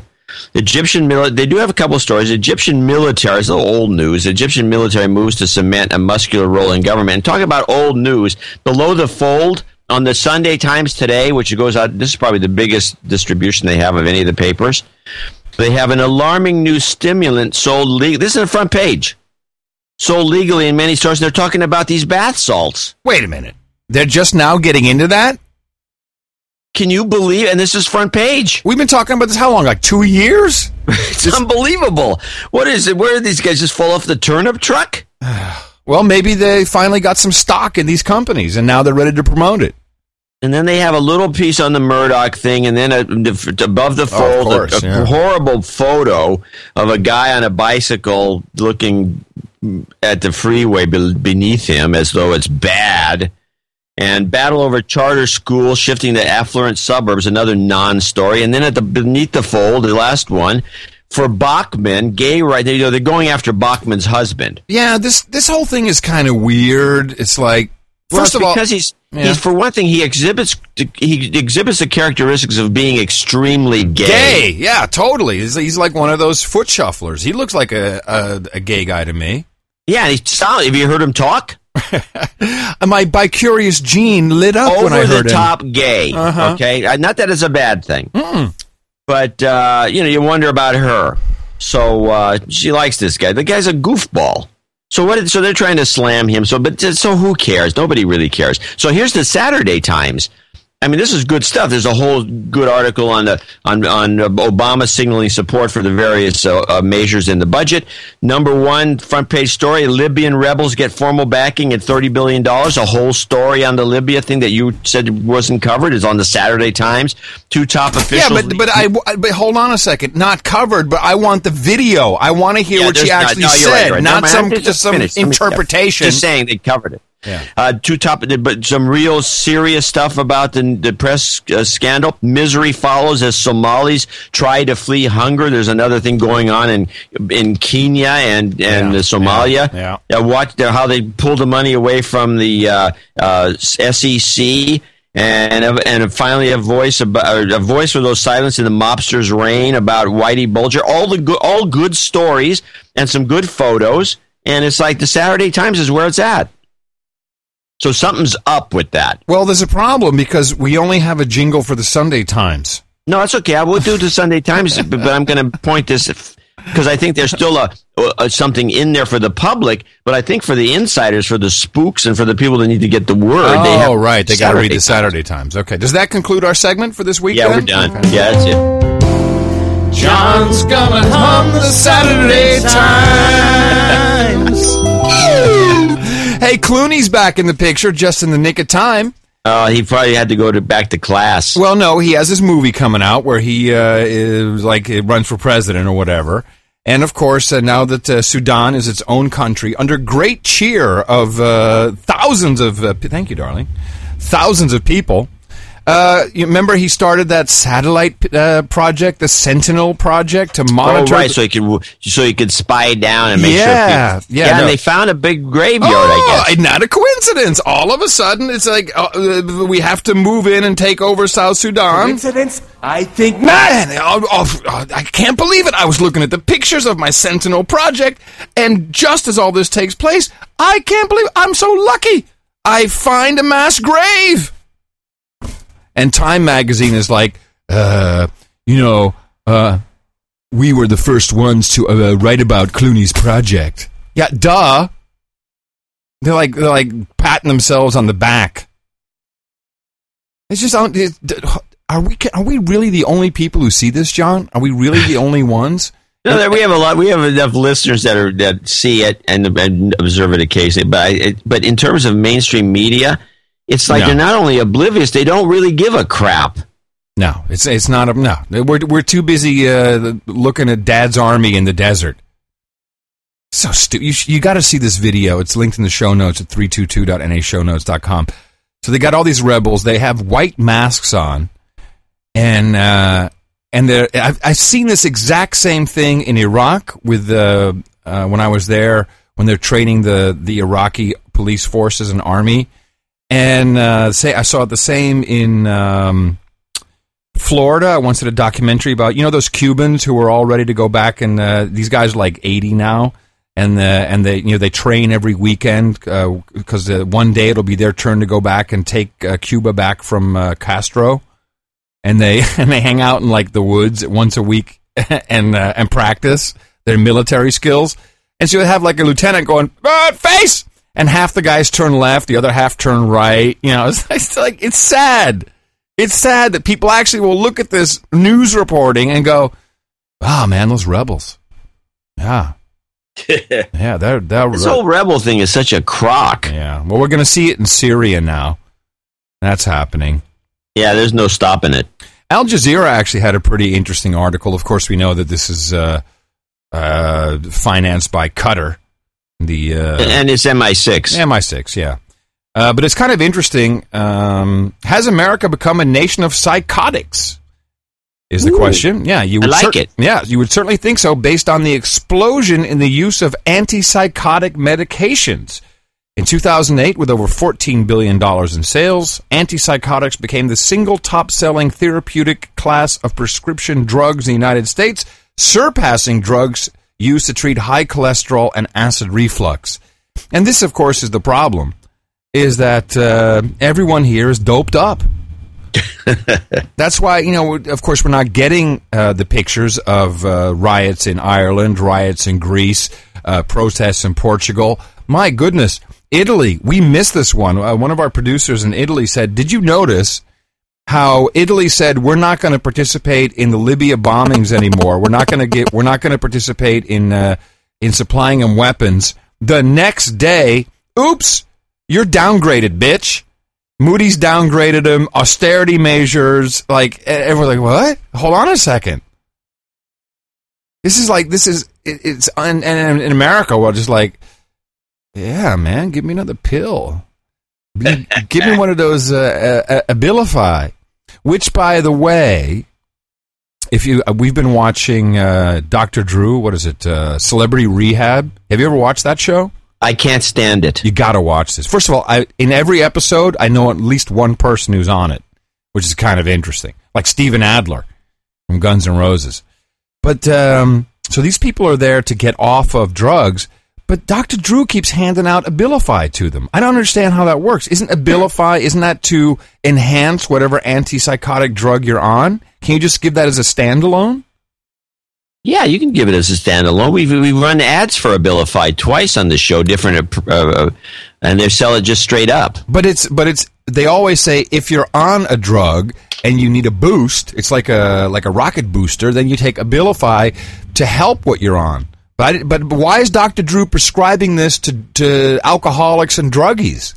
Well, I don't know. Right here from the National Health NIH.gov. It's used to treat symptoms of schizophrenia. Yeah, well, okay. But let me just read this. This is kind of interesting. Of course, the page just changed. Let me go back. I just found it.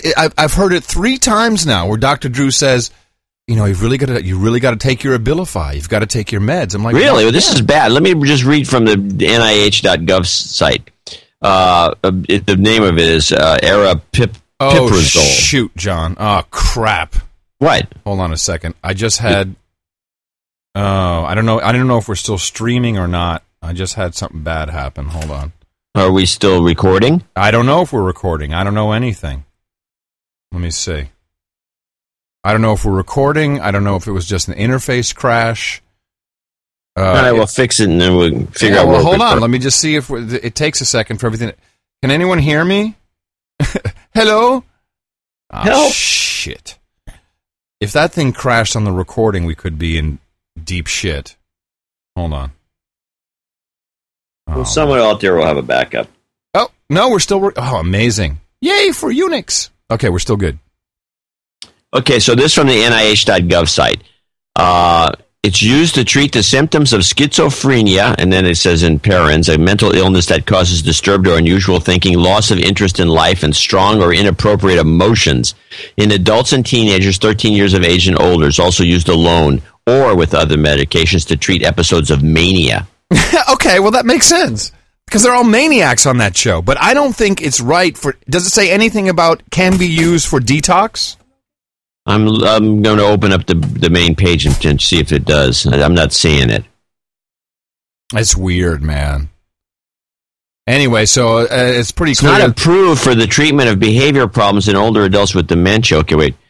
Let me just do a search for would be alcoholism or detox. No, these people are either alcohol addicts or heroin addicts, or we had one guy. You remember Leif Garrett? Remember him? Yeah, I do remember. Let me read this. He became a steroids addict. Oh, jeez. You should know that alcohol can add to the drowsiness caused by this medication. It doesn't say it stops you from drinking. Do not drink alcohol while taking. So Dr. Drew is basically just a shill salesman for Abilify. It's disgusting. I'm telling you, this is wrong. Well, that's terrible if what you say is true. Well, I'm not going to lie to you. I've heard Dr. Drew say it several times on the show. At the Pasadena Detox Center. Please, Chigger. So this is one of those. What's the term when you use a drug for some other reason? It's not unusual. Off-label, you mean? Off-label use. It sounds like to me he's using it as an off-label. Well, he shouldn't be propagating that. It doesn't seem right. Other uses for this medication says the medication may be here's the kicker. This medication may be prescribed for other uses. Ask your doctor or pharmacist for more information. Ask Dr. Drew for more information on how Abilify can help you kick the habit. Here's an interesting little contraindication. Mm-hmm. You should know you may experience hyperglycemia, increase in blood sugars. If you're schizophrenia, you're more likely to develop diabetes than people who do not have schizophrenia. And taking this or similar medication may increase the risk. This drug is great. It's a bad drug. So they had this one chick who was in I don't know, like some Chinese fighting movie. Her name is Ling Ling or something, or Ba Ling or Bu Ling. Like she's been in one movie. What was the guy who died in that? Bruce Lee. Not Bruce Lee, but. Was it his son? Didn't we have another movie where someone died? Yeah, Brandon Lee. Brandon Lee, right. So she was in that movie. And she's allergic to alcohol, right? So she can't... So what's the problem? Well, so she's trying... Because she drinks and then she just keeps on drinking. If she's allergic to alcohol, why is she drinking? It makes no sense. Because she's messed up. And so Dr. Drew is like, where's Booling or Bailing, whatever her name is, Bailing, B-A-I-L-I-N-G. Where's Bailing? She needs her Abilify. And she's on the roof.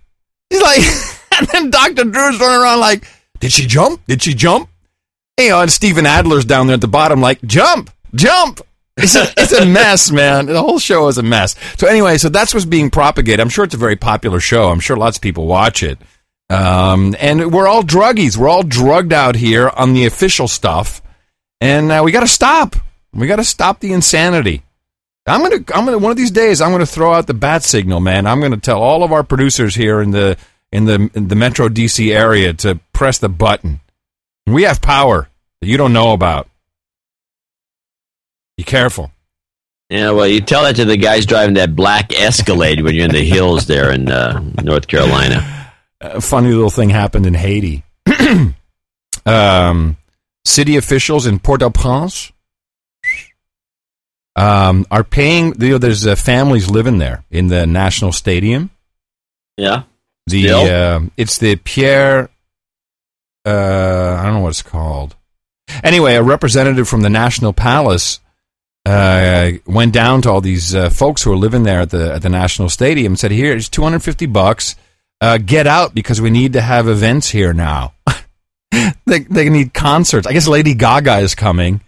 So they got to kick all these poor people out, and of course, $250 to a Haitian that's like a year's wages. So all just taking this money so that they can have events. That's so screwed up. They're having Lady Gaga. Are you sure? Is that no? I'm not sure. I'm not sure, but I guarantee you it could happen. I know. Yeah. I'm sure it could. In fact, I could just imagine it. Here it is. This is from Associated Press. People began moving off the parking lot at the National Stadium in the capital Friday after Haiti's government paid them to clear out off the spot that has been their home since last year's earthquake. This is 18 months now. At least 30 families cleared their belongings from tents and shelters left for unknown destination. And let's see if they say who's coming. So they gave them $250 each. But it's for events. Our plan has not started yet.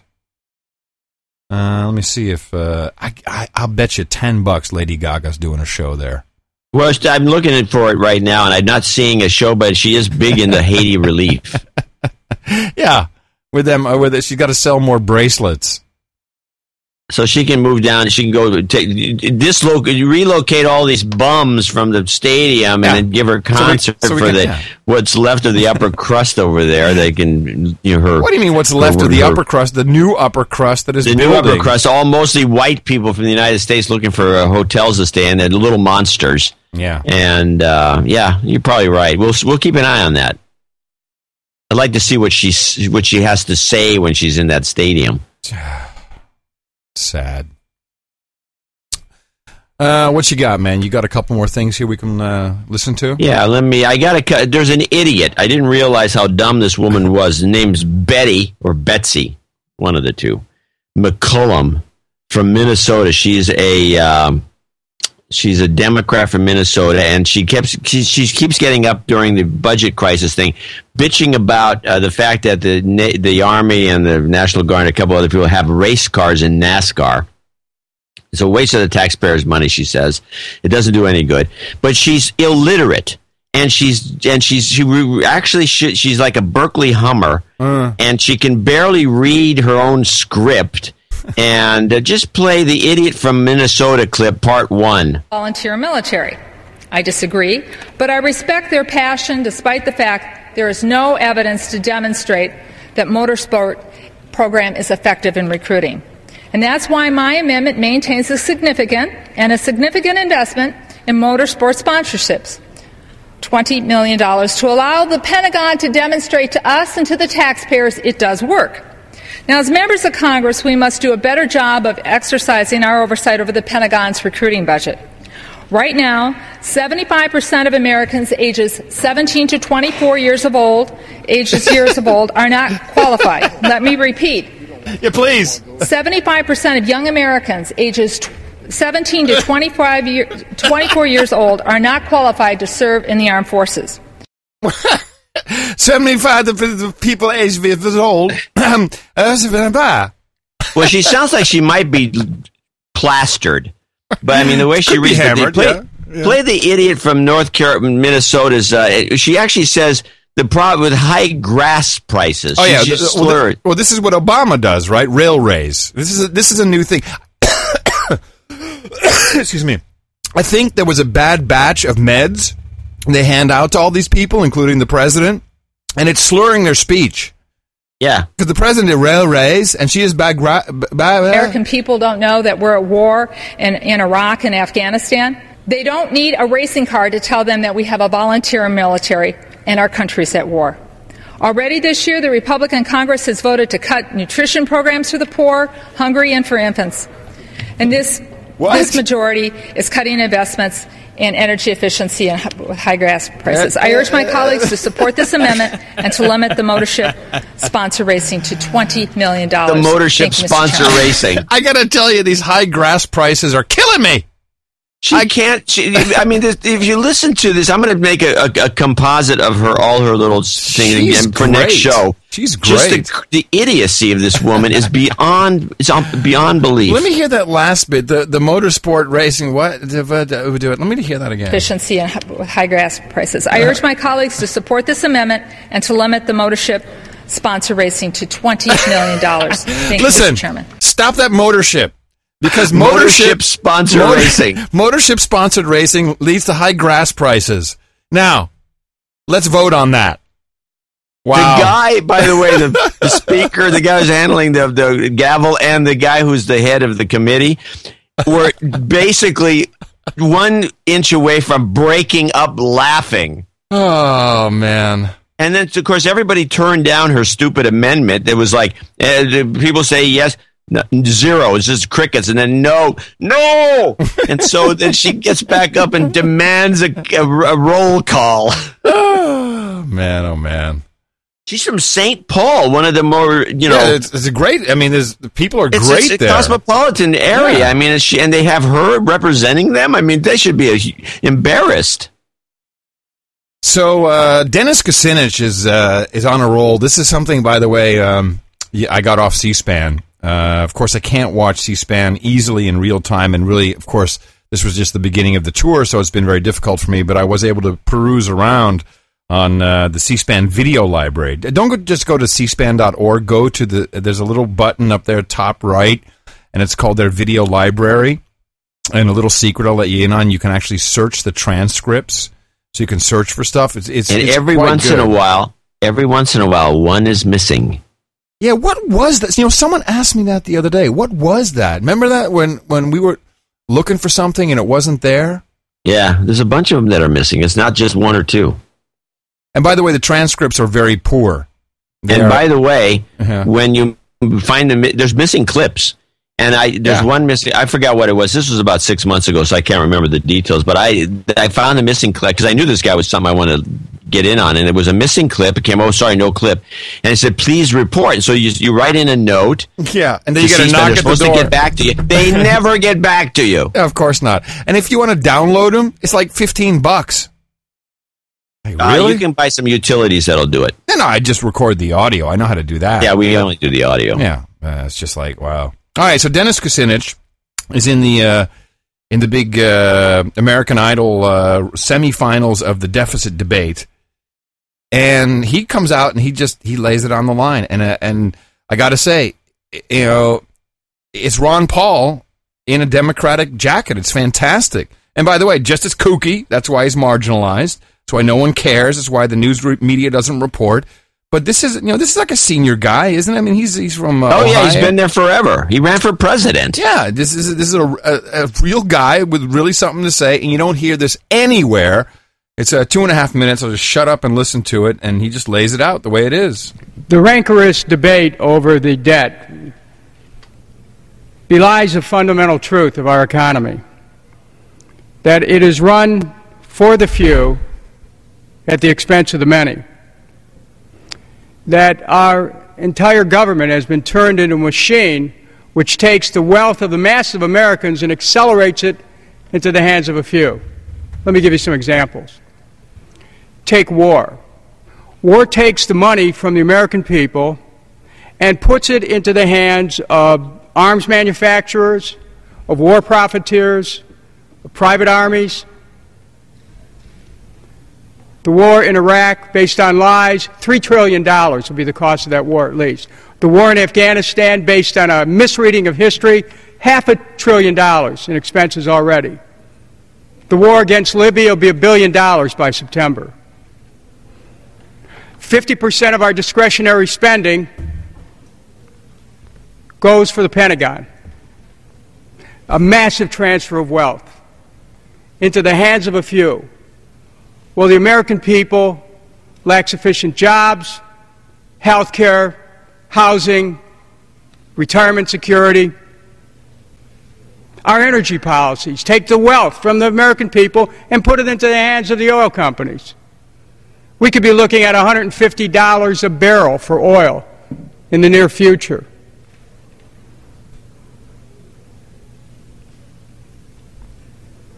Our environmental policy takes the wealth of the people, clean air, clean water, and puts it in the hands of the polluters. It's a transfer of wealth, not only from the present, but from future generations, as our environment is ruined. Insurance companies, what do? They take the wealth from the American people in terms of what they charge people for health insurance, and they put it into the hands of the few. We have to realize what this country's economy has become.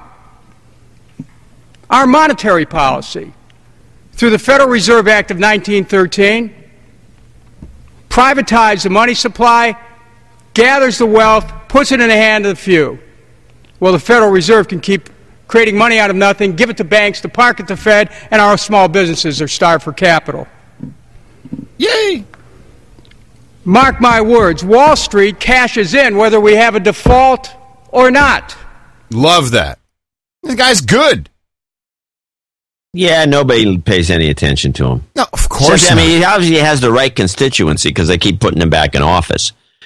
So they love him and his local guys. And the same thing with Ron Paul. His people love him. Yeah. But, and they're probably all pretty, knowledgeable about what's going on because these two are two of the few. I mean, there's probably a couple other guys, I'm sure, I hope, in Congress that are, tell it like it is to their people. And they tell like it is to the public at large, and nobody pays any attention to them. I mean, they're on whatever they're told to be on. I'm amazed that they didn't pull that clip off of C-SPAN.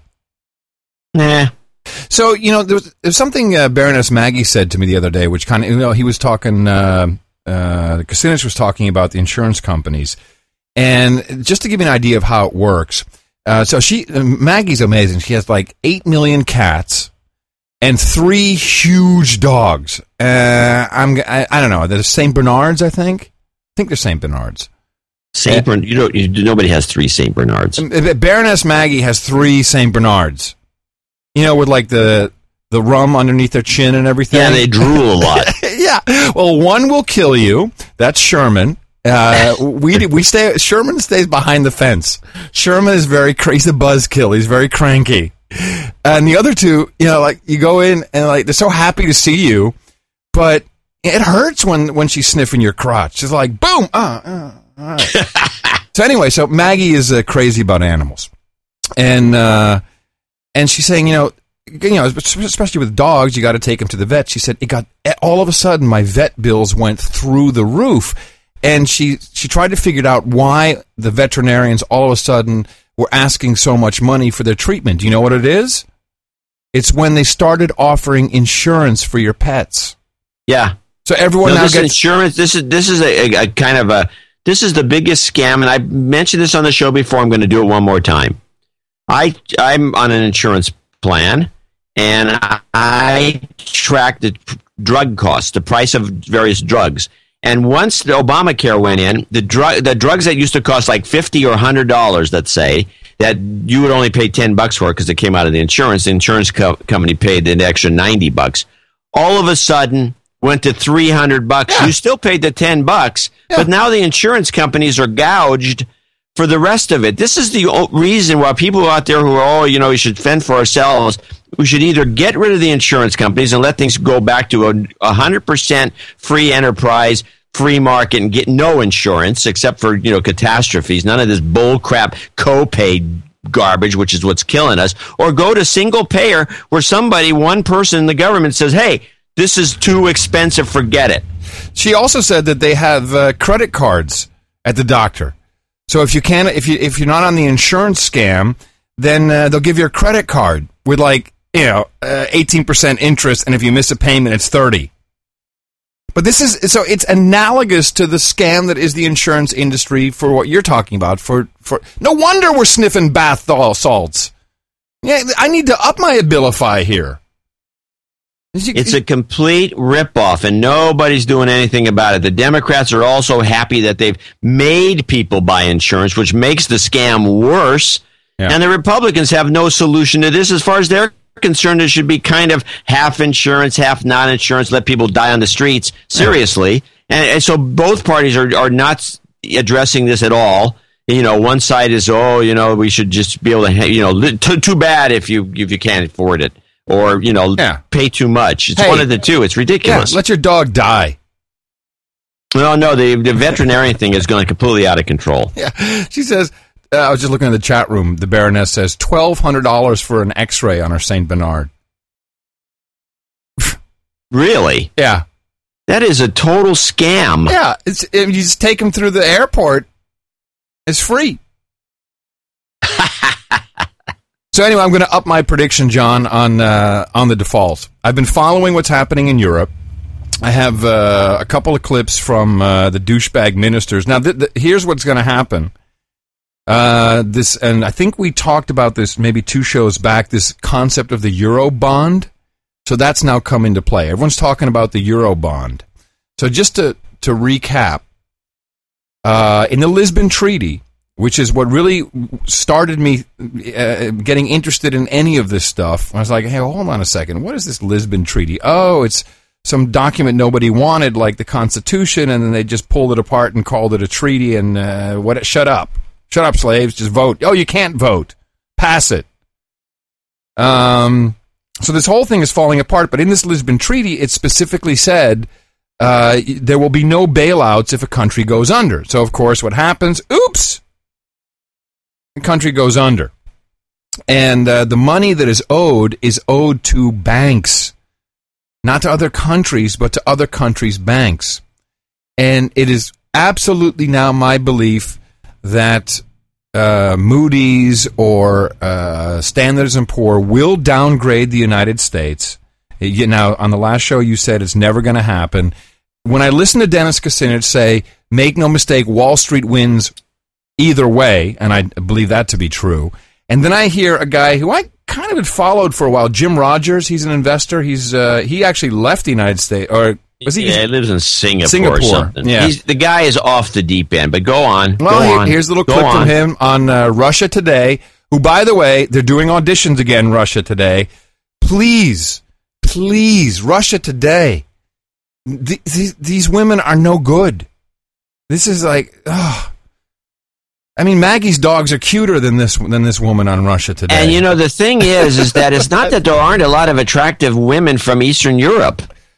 Tons of them, and I just want to reiterate. It's just crawling with them. I just want to reiterate, when we talk like this, John and I are only speaking as television executives. We understand this stuff. If you're going to be in the douchebag ratings game, you got to get hot women. Otherwise, why bother? They're not doing it for news. Anyway, Jim Rogers is on, and he says something kind of interesting. Live from Singapore. Mr. Rogers, thank you very much for being here with us in the program. Well, as we know, this isn't the first time budget talks have stonewalled, but differences have always been overcome. Why is Moody picking now to review the U.S. rating? Marina, you are asking an extremely good question. The U.S. rating should have been downgraded years ago. I don't know why they're just now getting around to it, but we know that the rating agencies don't have much of a clue about anything.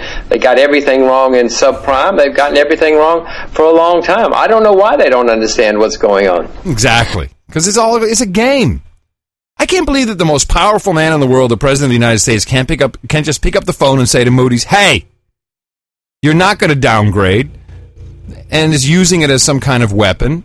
They're going to downgrade. We're getting an AA minus or something. It's going to happen. No, I'm sticking with my prediction. This is bull crap. This is all brinksmanship. No, we're going to raise the debt ceiling, but we're still going to get the downgrade. No. Okay. All right. We'll see. There was a program on the BBC. One of our producers, Robert, from Gitmo Nation, Warm Beer, recorded some clips from the BBC Parliament program The Record Europe, a roundtable discussion of European issues by ministers of European Parliament. So let's go to the Duchette from the Lowlands. This is, I know her. I've met her, actually. Sophia Innetfeld. She tries to be a do-gooder, but she's not. Here's her take. She's saying we don't have a debt crisis. Frankly, we do not have a Greek problem. We have a European problem. We do not even have a debt crisis. We do not have a financial crisis. We have a political and institutional crisis. Because there, and you'll be surprised to find that I agree with you, the big mistake we made at the start is creating a monetary union without a political union. It's like having the dollar zone without the government in Washington. That's essentially what we've created. And I disagree with you if if you say that that things went well. I think it is fairly dramatic that for the last year and a half, the political leaders of the Eurozone and wider Europe have been unable and unwilling to take decisions. I mean, can you imagine the kind of debate that we're having? I refer to the debts in the US. As bad, if not worse, as in Europe. California, a much bigger economy than Greece, has been on the verge of bankruptcy for years. And yet, I do not hear anybody calling the Californians names and saying that they're lazy and it's their culture and we should kick them out of the dollar zone. That is the difference. People have confidence in the dollar because they know that there is a government behind it. In Europe, people do not have confidence. The markets are testing our political will, and that is what we will have to prove. I'm not saying things are going No, that's not why. It's because we've got better drugs over here, lady. I like what she said. Well, in that regard, it's true. But what she's shilling for is more power. We need more power to tell the slaves what to do. It sounds. I had thought the backstory with what she was saying was the British idea that this whole thing should be dissolved.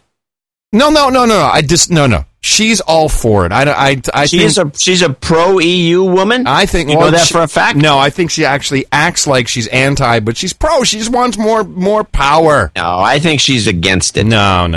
Well, let's listen to Dan Jorgensen.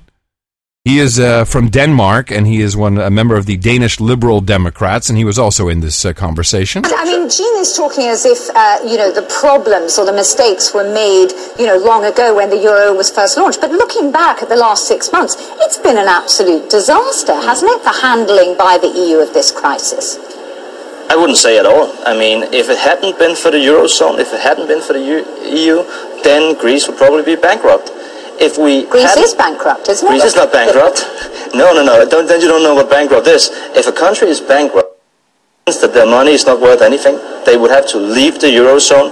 If that had happened, then that would have spread to other countries. We might have had other countries also go bankrupt. You know what? I was in the UK a few weeks ago, and I followed the British debate in the British media, and highly esteemed economists said, listen, to be honest with you, we don't even know what would happen to our economy if Greece goes bankrupt. Because the fact of the matter is that even though UK don't have a lot of money invested in Greece, German banks, French banks have a lot of money in Greece. So if they go bankrupt, those money are worthless. This means that the banks in the UK that are tied up with the British, French banks, are also all of a sudden big problems. This is a very good example of why it is necessary for the EU to work very close together in these issues, because my own country, for instance, Denmark, we are also not a part of the euro, but we're very dependent on what goes on in the euro. Yeah.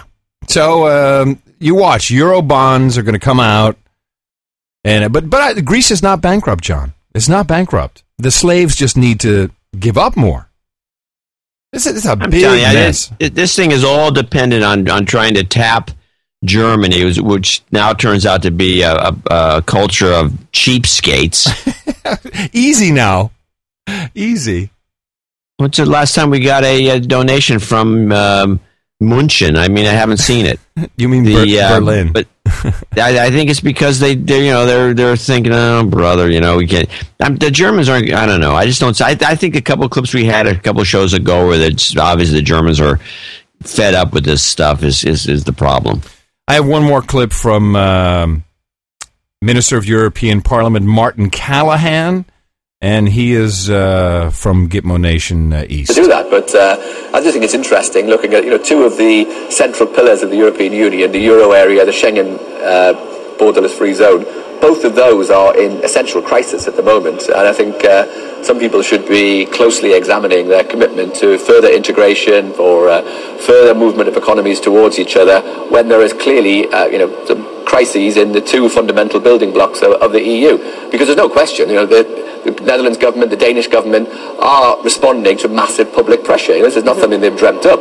They are being forced to by public pressure. To pressure briefly, Sophie, opinion, but not to actual security issues, and that's what irritates me a lot. I think what they're saying is, who cares what they think?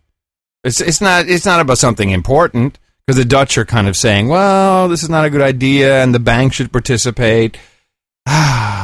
They don't know what. I have the summary clip to describe what's really going on in the EU. Please, I need it. What do you got? Church of the Flying Spaghetti Monster victory. Wait a minute. Here it is. How could I have missed that clip? All right. Finally, does a pasta strainer count as religious headgear?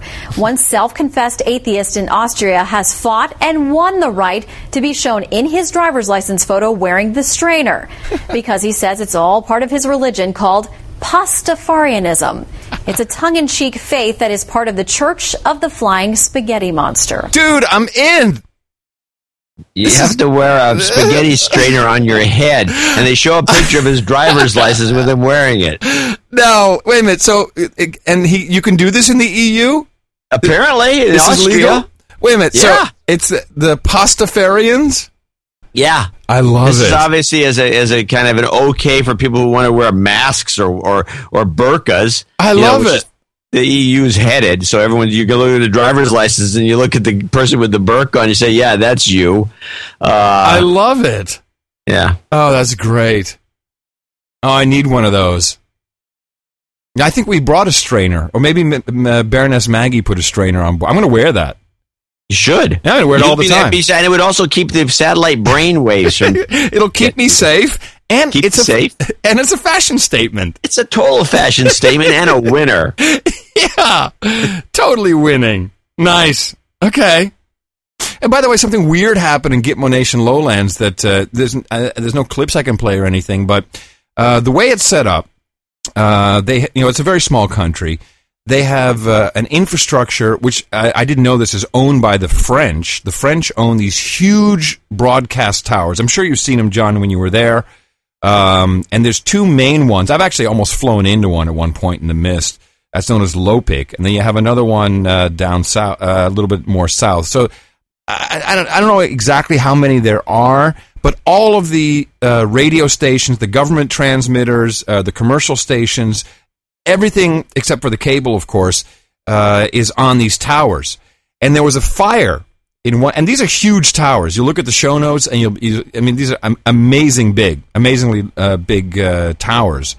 And so there was a fire in one of them, and the fire was so bad that the antenna melted and collapsed.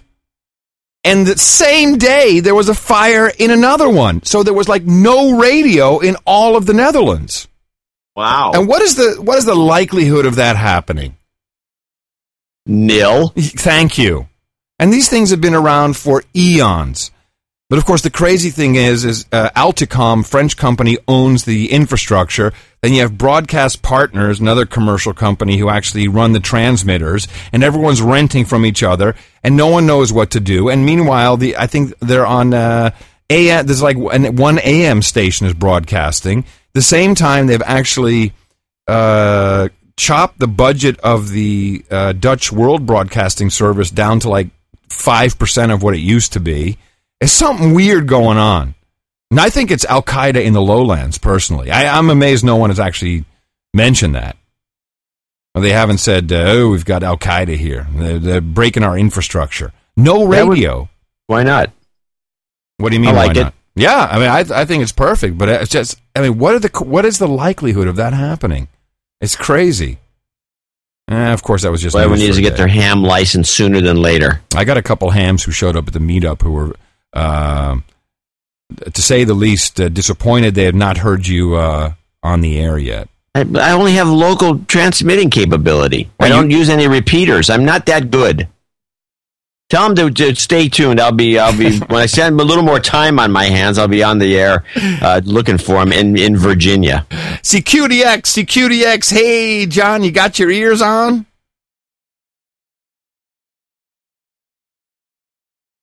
So other than that, I do have the one guy who I do have one lone clip out of the blue, which still refers to the way to wrap it around to the Murdoch thing. There's one guy who came up in Parliament and is the only guy who makes sense. He's actually the guy who says that, while you're going to beat up the media for doing this so-called illegal activity, you have to remember it was the media that caught them. Whittingdale.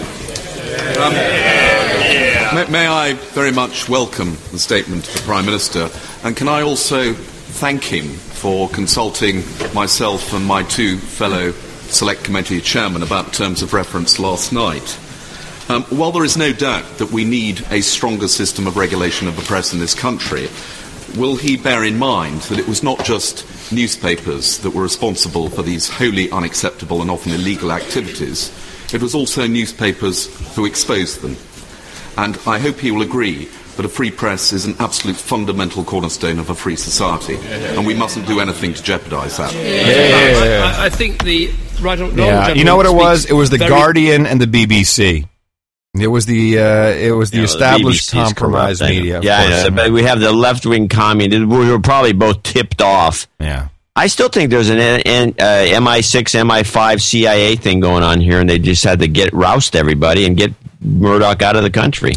So let's just stay on that for 1 second as we wrap it up. So you're saying that the CIA, who of course had the Murdoch properties, they have a beef with MI6.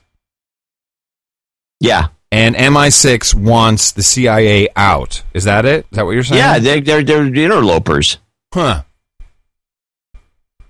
Okay, well, let's look for signs of that. And please, everyone who's on the No Agenda News Network, keep your eyes peeled for that. Be very careful that you don't get wrapped up in the American Idol competition going into its final stretch now.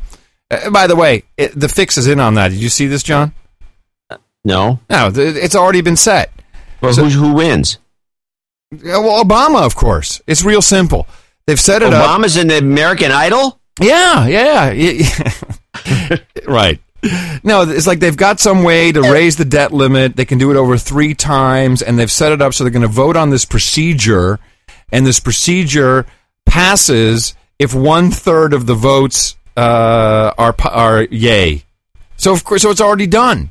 It's 1/3 of the votes are gay? No, yeah.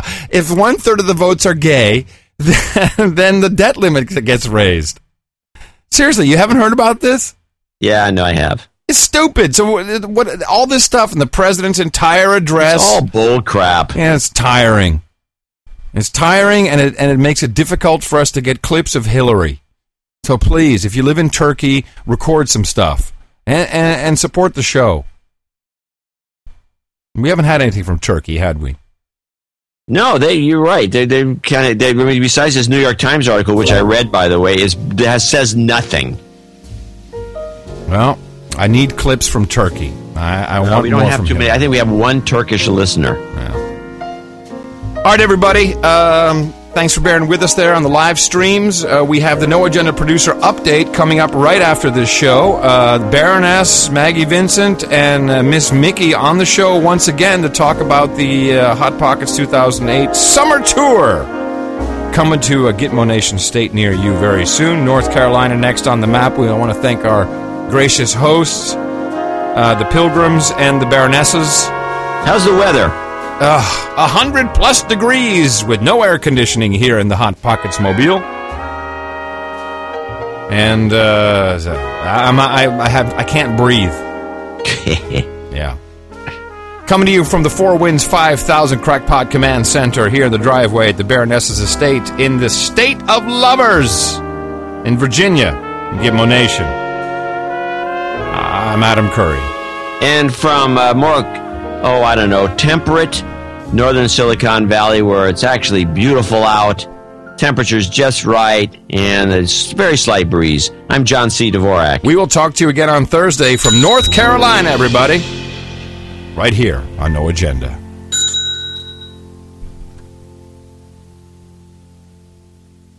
Adios, mofo. Dvorak.org/NA